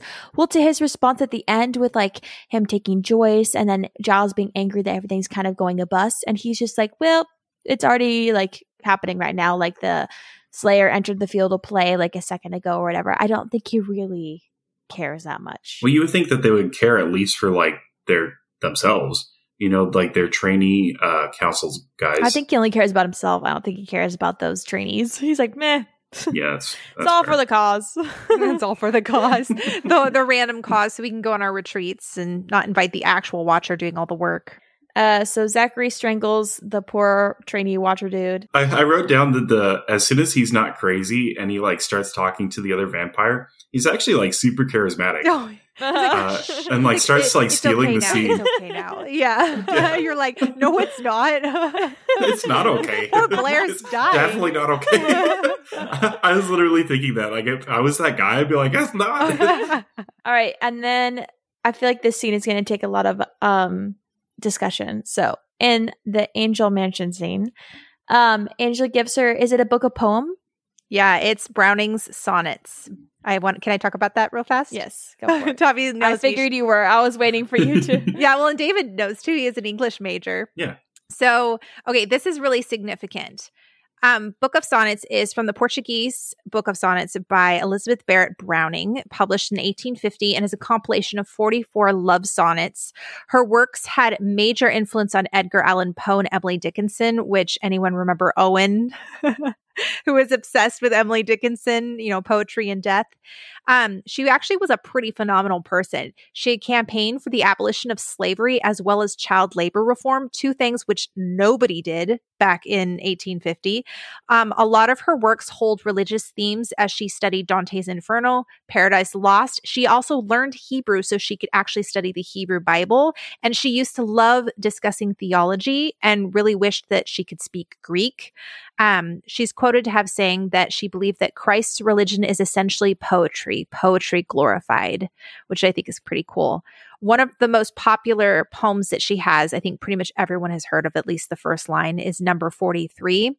And it's, "How do I love thee? Let me count the ways." And I'm just going to read the whole poem to you because I guarantee that Angel probably rabbit-eared this one for Buffy. So it's, "How do I love thee? Let me count the ways. I love thee to the depth and breadth and height my soul can reach when feeling out of sight for the ends of being an ideal grace. I love thee to the level of every day's most quiet need by sun and candlelight. I love thee freely as men strive for right. I love thee purely as they turn from praise. I love thee with the passion put to use in my old griefs and with my childhood faith. I love thee with a love I seemed to lose with my lost saints. I love thee with the breath, smiles, tears of all my life, and, if God choose, I shall but love thee better after death." Isn't that so sweet? Because he's dead. He loves her after death. Because he's sweet. dead. Sarah, we had to memorize that in high school. I know do we you remember? did. I do not remember it. Did you actually memorize it, I Sarah? totally did. But the thing is, remember, I joined English class late, so I had 2 weeks to memorize this one and another one. Oh, And that's so right. I speed memorized everything and regurgitated it and then immediately forgot it. Brain dumped it immediately. Exactly. Well, it's this one is really interesting because Amy in the episode The Witch back in season 1, Amy deliberately misquotes this right before she's going to try out for cheerleading. And she says, "Oh, how I hate this. Let me count the ways." And then it's also the exact same episode where Xander gives Buffy that bracelet, and the bracelet says "yours always," which Angel wrote "always" in the front of this book. So I love that they have those little tie-ins and stuff. I just think it's funny that he's like, "Why'd you seem more excited last year when he got his severed arm in a box?" It's like this sweet little thing that he brought up, being like, she's gonna love it. And she's like, "Thank you," when her mind's on other things. I will say though, I think it's sweet that the only person that we really see acknowledge Buffy's birthday is Angel. It's Angel and her mom, because her mom offers to go to the ice show with her. Well, Xander acknowledged it, but he wanted a full-on Yeah, party. I was about to say, Xander wanted to throw a party. Yeah, Because he's in love with her. Right. What a loser. He has it marked on his calendar for Xander. months. The script says that Buffy very much likes the book. It's just she's very distracted. I will say Angel is trying so hard in this scene. He really is putting forth his A+ effort, and I love him for that. But he Buffy is all sad and not really there, and Angel is really, really trying hard. Fireplace, book of poems, talking about he loved her since the first moment he saw her. He's really working. trying, Yeah. Okay, so question, what do you guys think about this whole conversation? Because I think it's very interesting. I wrote that it's a little cheesy. Sure. His whole heart speech was a little cheesy, but then literally right after that, they are both "Oh, that's kind of I also feel that's realistic because sometimes when you're outside of a relationship, you'll hear people say stuff and you're like, that is the stupidest thing I've ever heard. But then you fall in love and you're you catch yourself saying stuff and you're like, I can't believe I just said that. You're so true. It's just it's one of those things where it's sometimes you just get caught up in the moment and then your rationality sets in and you're like, oh, I hate that I just did that. But then you start doing that when you're in a new relationship and you're like, oh, who even am I? We've all been there. But I do, okay, so I know we talked a little bit about this And I know your thoughts on this, David, but I do think it's really important. Angel talking about how he saw Buffy. He says he fell in love with her. He says, because I could see your heart, you held it before you for everyone to see. And I worried that we bruised or torn. More than anything in my life, I wanted to keep it safe.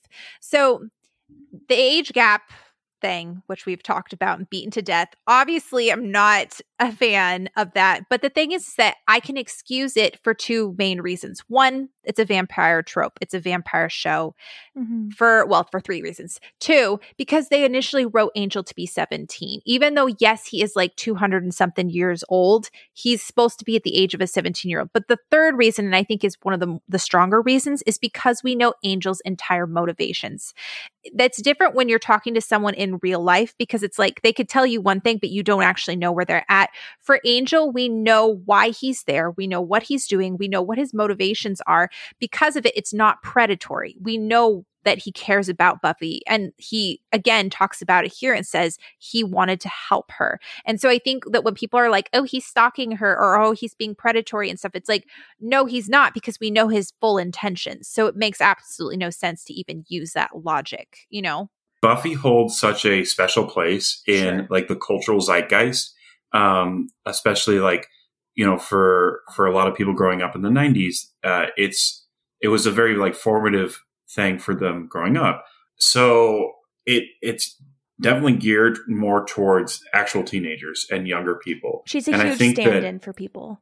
Right. And so normalizing that is a problem for me personally. Like, but I, you know, I'm willing to look beyond that. Yeah. But I will say, kind of to your point, like how and when you meet somebody does set a huge tone for any sort of further relationship you're going to have. That's why I can't even think of an example, but there are like movies or TV shows or wherever where one character will meet another character when they're a kid, and then they become a romantic interest like 10, 15 years later or whatever. And you're like, that's still kind of gross because you knew them when they were a child, you know, and you were not a child at that time. Maybe you were a teenager or whatever. No, and I mean, I will say, like, in a perfect world, in my preference, I wish that this wasn't here and I wish that they hadn't met when she was so young and stuff, simply because I do think that it creates an unnecessary issue. Yes, exactly. Yeah. But I will say, I don't think that it is something that should, like, a lot of people hold that against the Buffy and Angel relationship, and I don't think that it should be, because that's not the narrative the show is trying to tell, and that's not, you know, and because we know Angel's I think they really did a good job of showing the Buffy and Angel dynamic as really healthy as Buffy and Angel, not Buffy and Angelus. And so I think it's just like, why'd you put that in there? Because that's not the dynamic of Buffy and Angel, and so it's like it makes it very difficult, because you're like, what? That was so unnecessary. Like, you could have. You didn't need to put that in there, you know? And I'm far more comfortable with the relationship after she's 18. Totally. You know? Which is fair. Like, once she's 18, she can date whoever she wants. You know, she can date Ted if she wants to. So we jump back and see that Zachary drained, and they probably had a sucking fest with the other trainee. I love how you're calling him Zachary. I know. He just seems like Zachary. He doesn't seem like a Kralik to me. I'm not going to call him Kralik. He's like, you're up. I was afraid I drained you too much. I do that sometimes. So they really creepy. give him such quick dialogue. Really adds to his three-dimensional character. While he's smacking his finger. Well, that's why I'm saying he's super charismatic, because he just like starts stealing every scene he's in. I know. Wrong kind of ASMR, though. Thank you.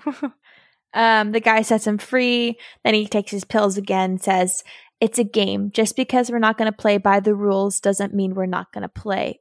Such a good line. Why would the council pick that specific vampire for this?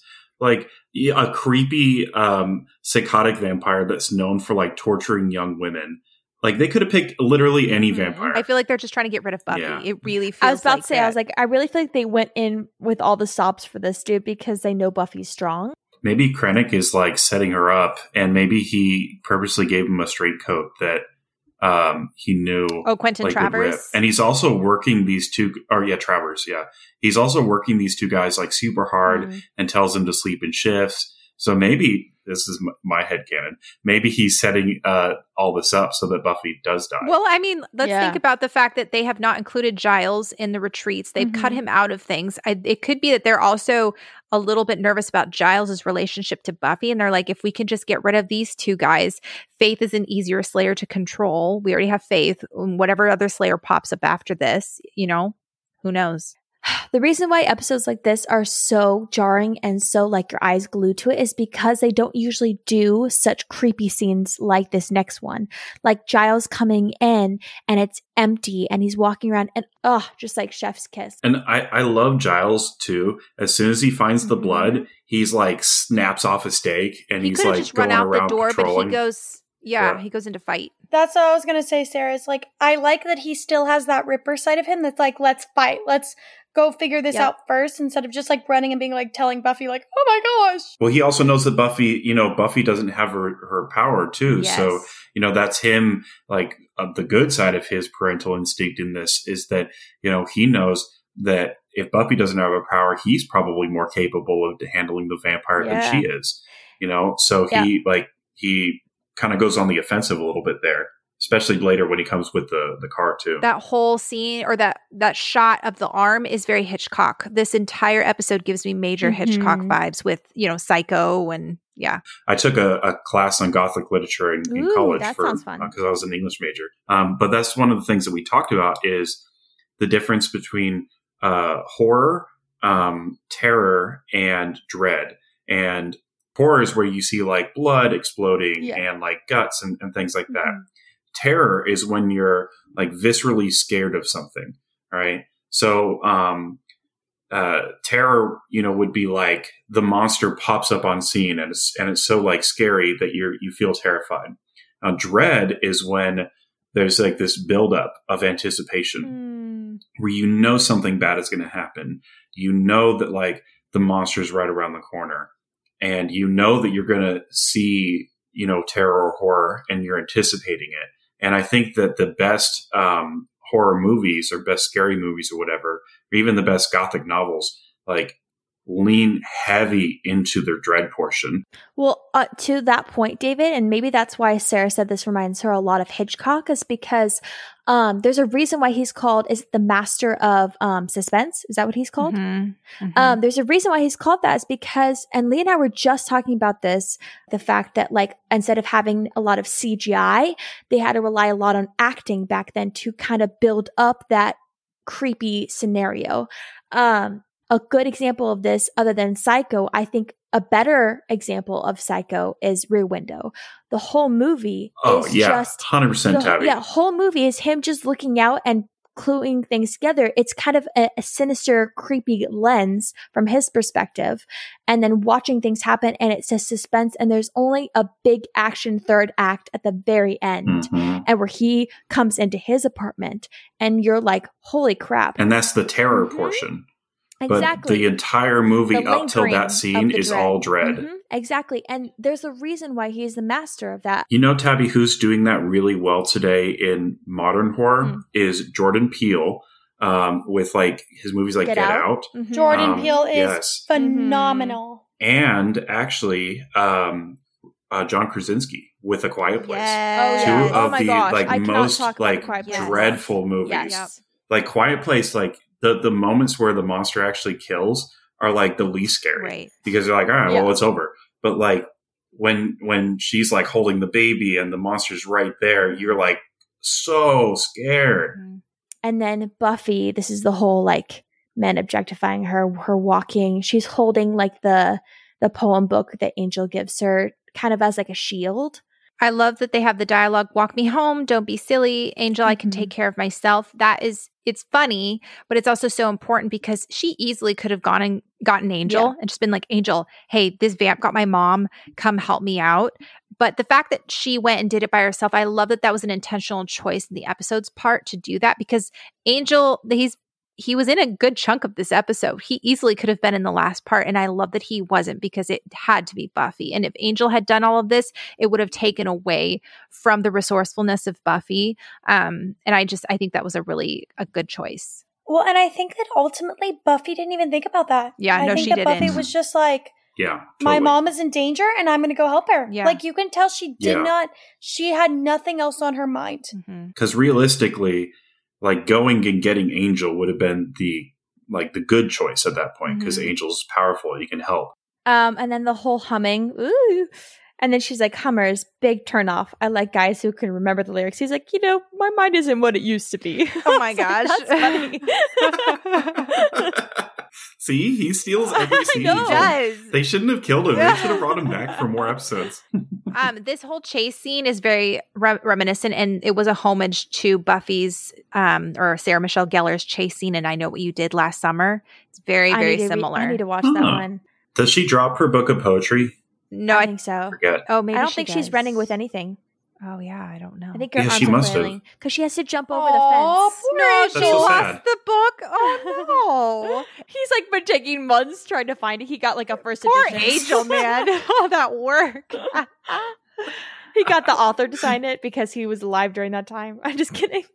Oh no. Actually, I feel like Angel would have been a big fan of Elizabeth Browning at the time. All right, so I'm angry. I'm angry at whoever it was that didn't stop their freaking car to help Buffy. Like, who has a young girl out there yelling, "I need help! I need It help!" is a and bit goes, alarming, though. Not gonna lie. Like if I was driving by and someone was like really close to my flailing my arms, I'd be like gassing it. But it's also, it's also Sunnydale at night. Like, That's true. people are very aware of the fact that everyone Yeah, she's is probably a dying vampire. and that there's vampires. Like, I wouldn't stop either. The frick? I'd be like, no, it's a vampire for sure. And we don't know who's driving this car. Like, this may not be a big burly dude. This may be some like 16-year-old girl who just got her driver's license, and is like freaking out just being on the road. Like, we have no idea who's driving this car. Giles pops up. He gets her in the car. The whatever watcher trainer dude tries to get in. She kicks him off. And then we go to the library scene. This is so important because we've seen Buffy desperately want a normal life. And multiple times in this season, they've given her glimpses of that. And each time it's been, I don't want that anymore. And I think that was the turning point in becoming part 2 in Anne. Once Buffy like fully accepted that calling, she was never looking back. And in her mind, this is who I am now. And so it's like someone chopped off her arm and she's having to learn how to live life with one arm. And she's going, I'm missing a part of myself. I don't know how to do this. I do really like that, Sarah, because there are other TV shows like Smallville's kind of like this, where you have a superpowered character, and Buffy's definitely a superhero. Even Joss Whedon says that he views Buffy as a superhero. Who the superhero the entire show is like, well, I just want a normal life. It's like at a certain point, just get over it. Like accept that you're not going to, and learn to love the life that you're in. And so I like that Buffy. Yeah, the show deals with that, but then it moves on. And it allows her to like be comfortable in her role as a Slayer. And I think that lets the character grow. And that's one of the reasons why Buffy as a show ends up becoming a lot deeper than a lot of these other like CW superhero shows and things like that. They're not afraid of changing their character or allowing their character to change. This scene is beautiful and I love the dialogue, but I think my favorite thing about the scene is the like facial acting that goes on with Sarah Michelle Gellar and Anthony Stewart Head, but mainly like Sarah. She is just phenomenal. Like I can't keep my eyes off her when she is acting in the scene. And I'll say that her reaction is like 100% understandable and appropriate. Like I would never be able to trust Giles the same way again. Like once that level of trust is gone, when someone has violated you that much, like, yeah, you can forgive and you can like move on with your life and you can be close again. But like, I don't know if I would ever be able to trust Giles completely after that. What they did so well in the scene, not only, the acting, they really acted their butts off in the scene, but like the amount of layers of hurt that Buffy brings up is just each time is a dagger to the heart. It's interesting how this contrasts the scene in Revelations. So do you guys remember in Revelations where it's revealed that Angel's back and Giles has that very firm conversation with her where he says, you have no respect for me or the position I hold.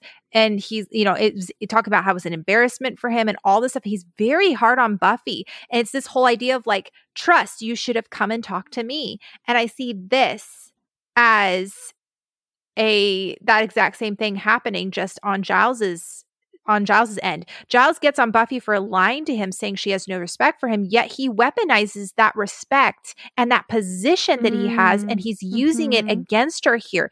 He initially chooses his position in this episode over their relationship. And so I think that that's doubly why it's hurtful for Buffy.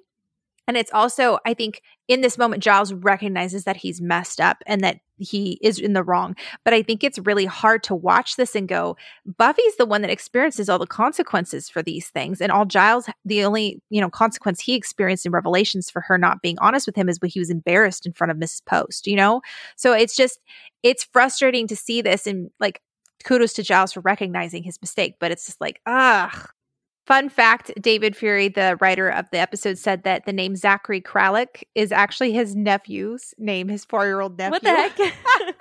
He grows up and he's like, you made me name me after this character? Yeah, exactly. I feel like Sarah would name a monster after Gwen. Well, Gwendolyn Post. Yeah. There you go. Right there. Well, I will say, kind of going off what Tabby said, they do kind of use a little bit of comedy with Cordelia when she comes in and she's talking That's about true. how if it's the end of the world, she doesn't want to finish her paper and blah, blah, blah, blah, blah. And it feels very like natural for a character. It doesn't take like, us out. They are in the middle in like a library. And so it's like Cordelia is going to come in and stuff. But I kind of like what I said earlier about Cordelia, like I love how she immediately switches up when she sees that Buffy isn't okay. Yeah. And Buffy asks her ride, and Cordelia is like, of course. Like, and even she acted that well. Like, you can see the compassion on her face when she's like, absolutely. Their use of Cordelia in this episode is great because Cordelia has always been the human representation of Buffy. I mean, Buffy even mentions it. She says, I was really vapid, and she says, I was worse than Cordelia before I became a Slayer. And so when she keeps talking about that and then actually showing Cordelia, they're like, no, Cordelia has depth now. And I love that we kind of get to see who Buffy would have been if she wasn't the Slayer. And so I think Buffy's being a little bit hard on herself pre-Slayer, because I think that, yes, you are definitely who you are because you are the Slayer, but that's also who you are deep down too. Like, you're not this way just because you are the Slayer. You're this way because you're a good person too. And everyone, I think, in the show gives Cordelia far too hard of a time. Yes. Like, Cordelia is actually responsible. She's researching her essay. She like the bare minimum. Yeah, exactly. She drove herself to school. There's also no music, kind of switching gears a little bit, but this scene has no music. And this is an episode that has a lot of good music. In true Whedon-esque form, he saves those moments for the times that he wants us to be as uncomfortable as possible. He wants us to feel every single bit of emotion, every voice crack, every clunk of whatever it is they're throwing, because this betrayal is deep. This hits deep. And that's a good point, Sarah, because music can be used to heighten, but it can also be used to mask.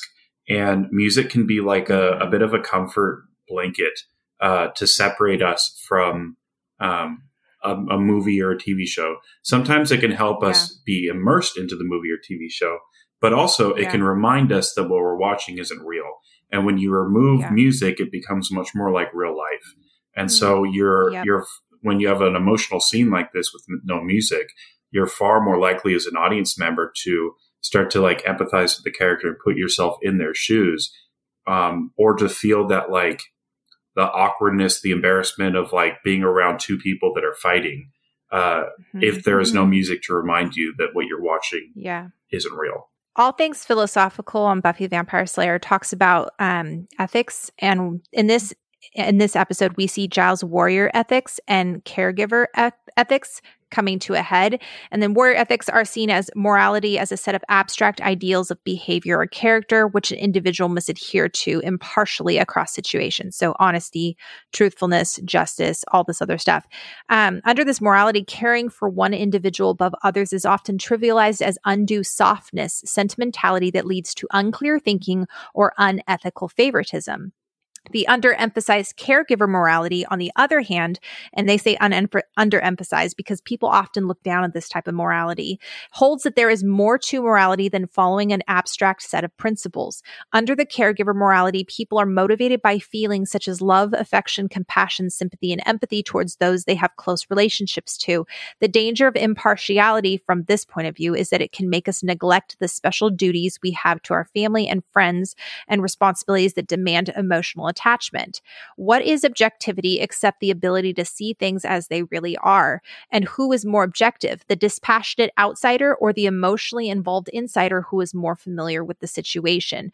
Travers denies Giles the right to have a say in whether Buffy is tested or not because he is, quote unquote, too close to the situation. Is this a viable argument?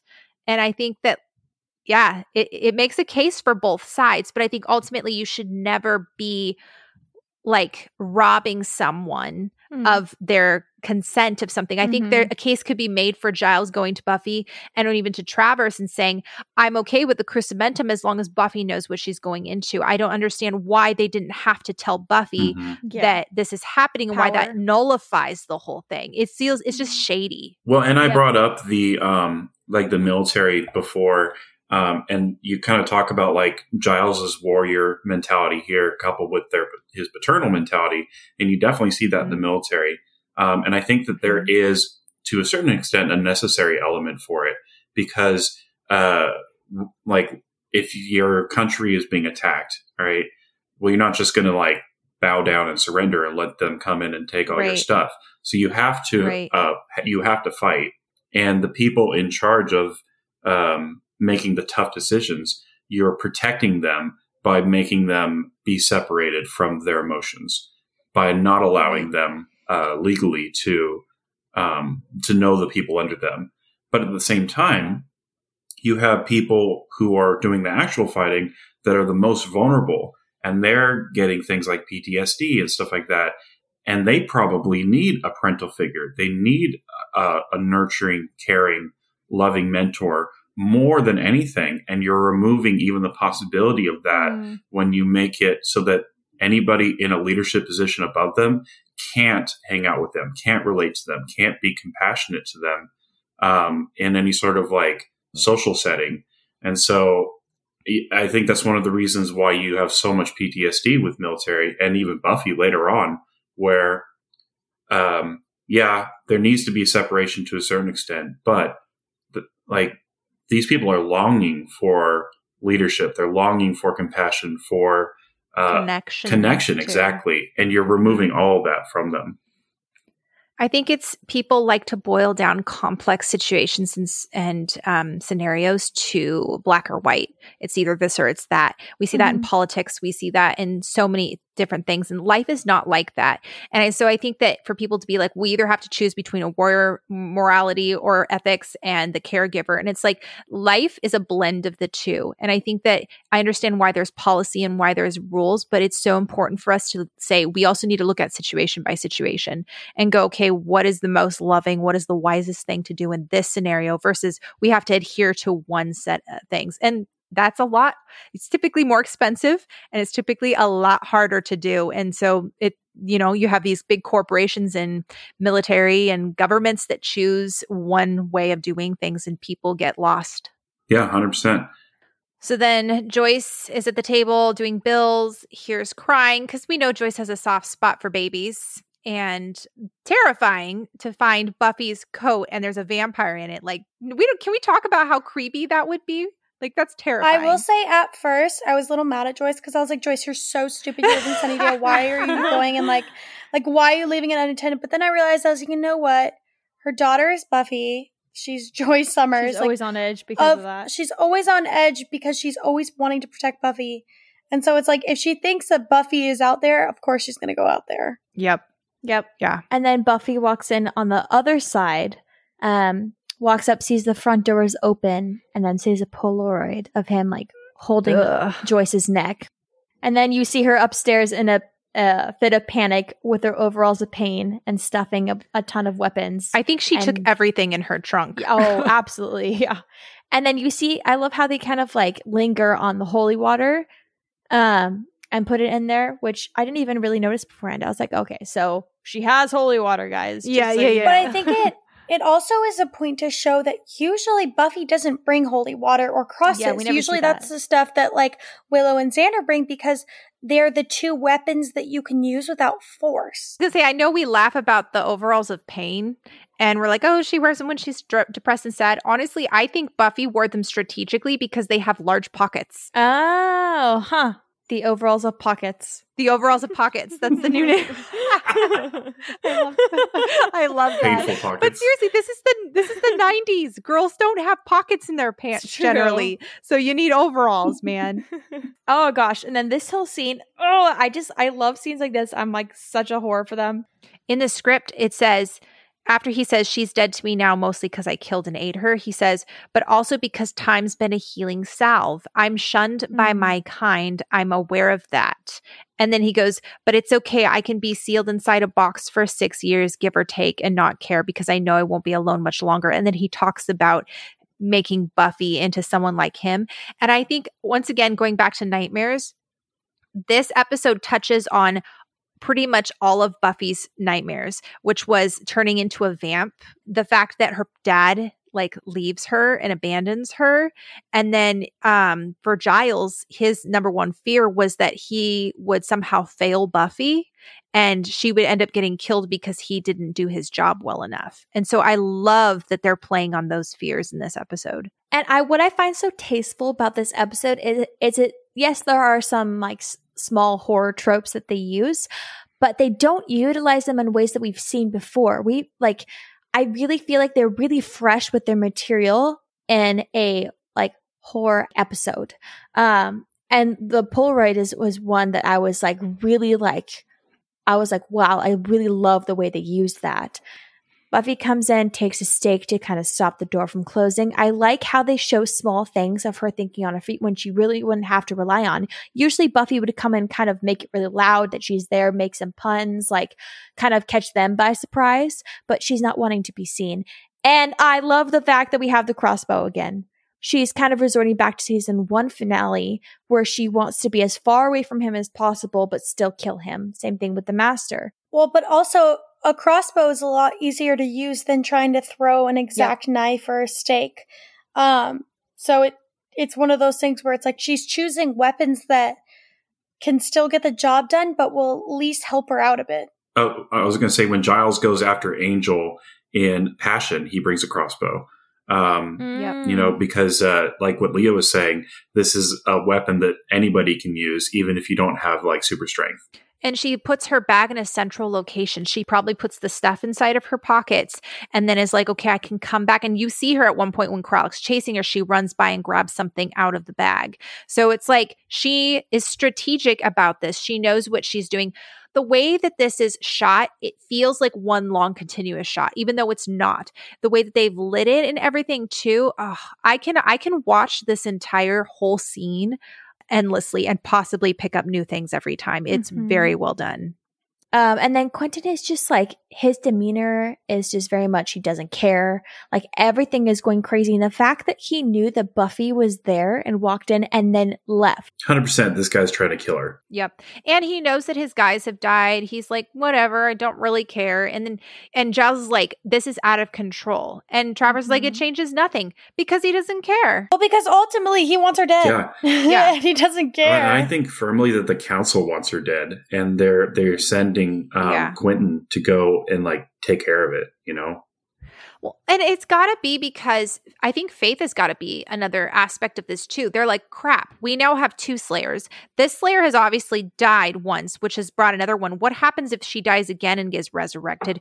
We're starting to lose control now that we have multiple Slayers. Yeah. Like, I think there's a reason. And I think it's also an issue. It's like divide and conquer. Like, I think the idea that they see the 2 Slayers like in the same area under the same Watcher, and they're both like, they both at least are getting along and stuff. It's like, I think that's a little scary for them because it's like they're losing some of their power. Giles kind of says, interestingly, I don't give a rat's ass about the council's orders. There will be no test. And then he's like, well, the test has already begun.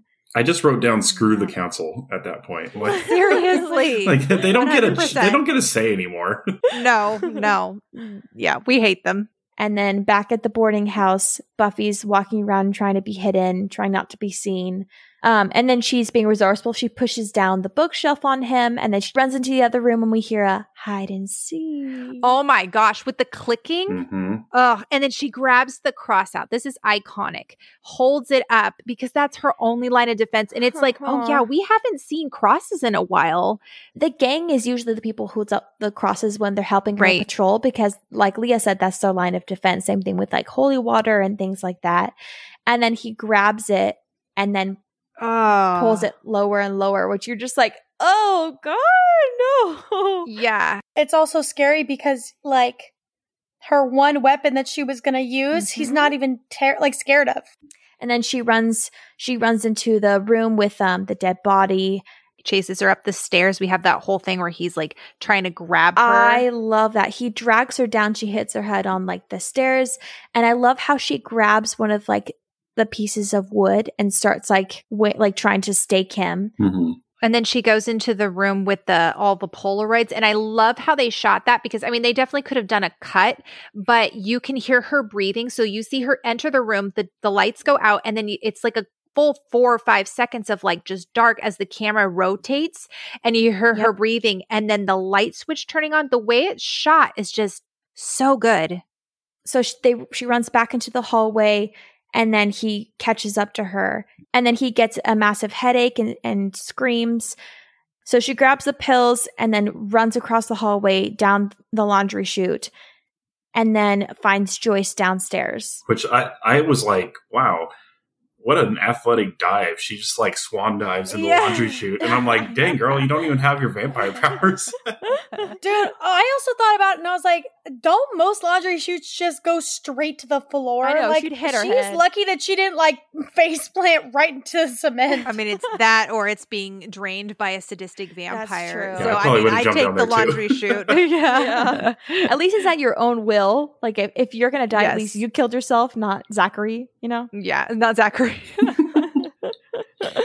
I love how like she's really struggling trying to like get Joyce out of the ropes just because they're so tight. And then Buffy kind of like out of a distraction runs in front of him. He throws her aside. Actually, During that time. I thought that was actually really funny. The way she like tries to sneak behind him, she's like, "Oh, don't mind me!" Like, and I know she's like kind of trying to get caught, Right. but it's just like the least sneaky sneak of all time. Right, and she was trying to appear sneaky while having him see her, which it's just funny when you don't know what's happening because you're like, wait, Buffy, why are you just casually walking next to him when exactly. It was very funny. She thought really fast though, because she could have taken that time to try and get Joyce like loose, but instead she had to think really fast and was like, oh, let me grab this holy water because I know if he's taking pills, he has to drink the water. Like it was really quick of her. She says her iconic, if I was at full Slayer power, I'd be punning right about now. And then he burns up from the inside out. And then Giles comes in and stakes whatever the other dude's name is, Blair. And then this whole library scene. Quentin comes in and says how he's very pleased with Buffy. Like, strength or no, I probably would have punched that guy. But I was about to say, I would just wail on that pole. If I can take a vampire who's crazy, I can take some old fart who's never left his literally. office. Exactly. Like, did you not just see how I killed him? You know, I still have the crossbow. I love the twist that Travers is like, she passed, you didn't. Like, this chrysanthemum is just as much for you as it is for her. And I was like, there it is. There it is. Giles is a threat to them as well. Anybody who steps out of the usual way of doing things is a threat to them. He mentions that Giles is fired because he has a father's love for the child, and that is useless to the cause. Okay. What is useful? But he's like, congratulations again. She's like, bite me. He's like, yes, and the whole, colorful girl. Oh, he's so dismissive. Like, this guy is so cold. I kind of wish that a vamp had eaten him. And then Giles mends to her wound. I love that. I love that moment. Yeah, he does kind of redeem himself at least a little bit in the end. I think it's different because he changes his behavior. He doesn't go through with it. He tells Buffy. And, like, B, he actively sacrifices his job for Buffy. So it's like we never see him fully, like, apologize to Buffy, but it's like he does so many stuff to show that he's sorry and that to make up for what he did. Well, he does apologize to her. He said, "I'm so sorry." And then he was talking about how he's going to do everything in his power to fix it and stuff. And then he actively puts his own life on the line. Like, he definitely makes up for it. I mean, it may not be over completely in this episode, but Buffy knows that he does those things because he cares for her, even though it was wrong. But I think also having a third party person affirm Buffy's feelings of, like, a father-daughter love during the episode, because the whole time she's, like, needing his affirmation, wanting to go to the ice station with him, like, needing that, like, affirmation from him, and then to get that from a third party who views and sees that in them was just, like, what Buffy needed in that moment. And then to see Giles, like, have repercussions because he loves Buffy. I love this last scene. You know, they're talking about, you know, how clever Buffy was, and Willow can't get over the fact that Giles is fired. And then Xander's over there, like, give you a hand with that little lady with the peanut butter jar. Oh, the Ted line. Little lady. Yeah, exactly. And then he's like, admit it, sometimes you just need a big, strong, and then he can't. And then he's like, Will, you want to give me a hand? It's like, yes, be humbled, Xander. Well, and then that little like comment that Buffy makes, he's like, I kept up my birthday tradition of gut-wrenching misery and horror. I'm like, oh, poor Buffy. Oh my gosh. This poor girl can't catch a break. But episode is a banger from beginning to end. Absolutely love it. I like seriously want to go watch it again. I feel like there's so many little moments, and yeah, it's excellent. Thanks, David, for being a part of this. It's always really fun having you around. And next week, he's going to be here for our spoiler section, which is also going to be really, really fun. There's going to be a lot to talk about, obviously, with the Watchers Council finally being revealed. So definitely come back for that. You guys can find us on Instagram, TikTok, at Becoming Buffy Podcast. You can email us at becomingbuffypodcast@gmail.com. We want to hear from you guys, your thoughts on this episode. I know for a lot of people, Helpless is one of those that's very hard to watch because of the strain it puts on Buffy and Giles' relationship. Even though people see it as a good episode, they just can't watch it because it's just too hard. But I want to know, do you guys love it? Do you hate it? Is it one that's hard for you to watch? I'm curious. There is a wrong answer in that. There is a wrong answer. As always, guys, thanks so much for listening, and we will talk to you next time.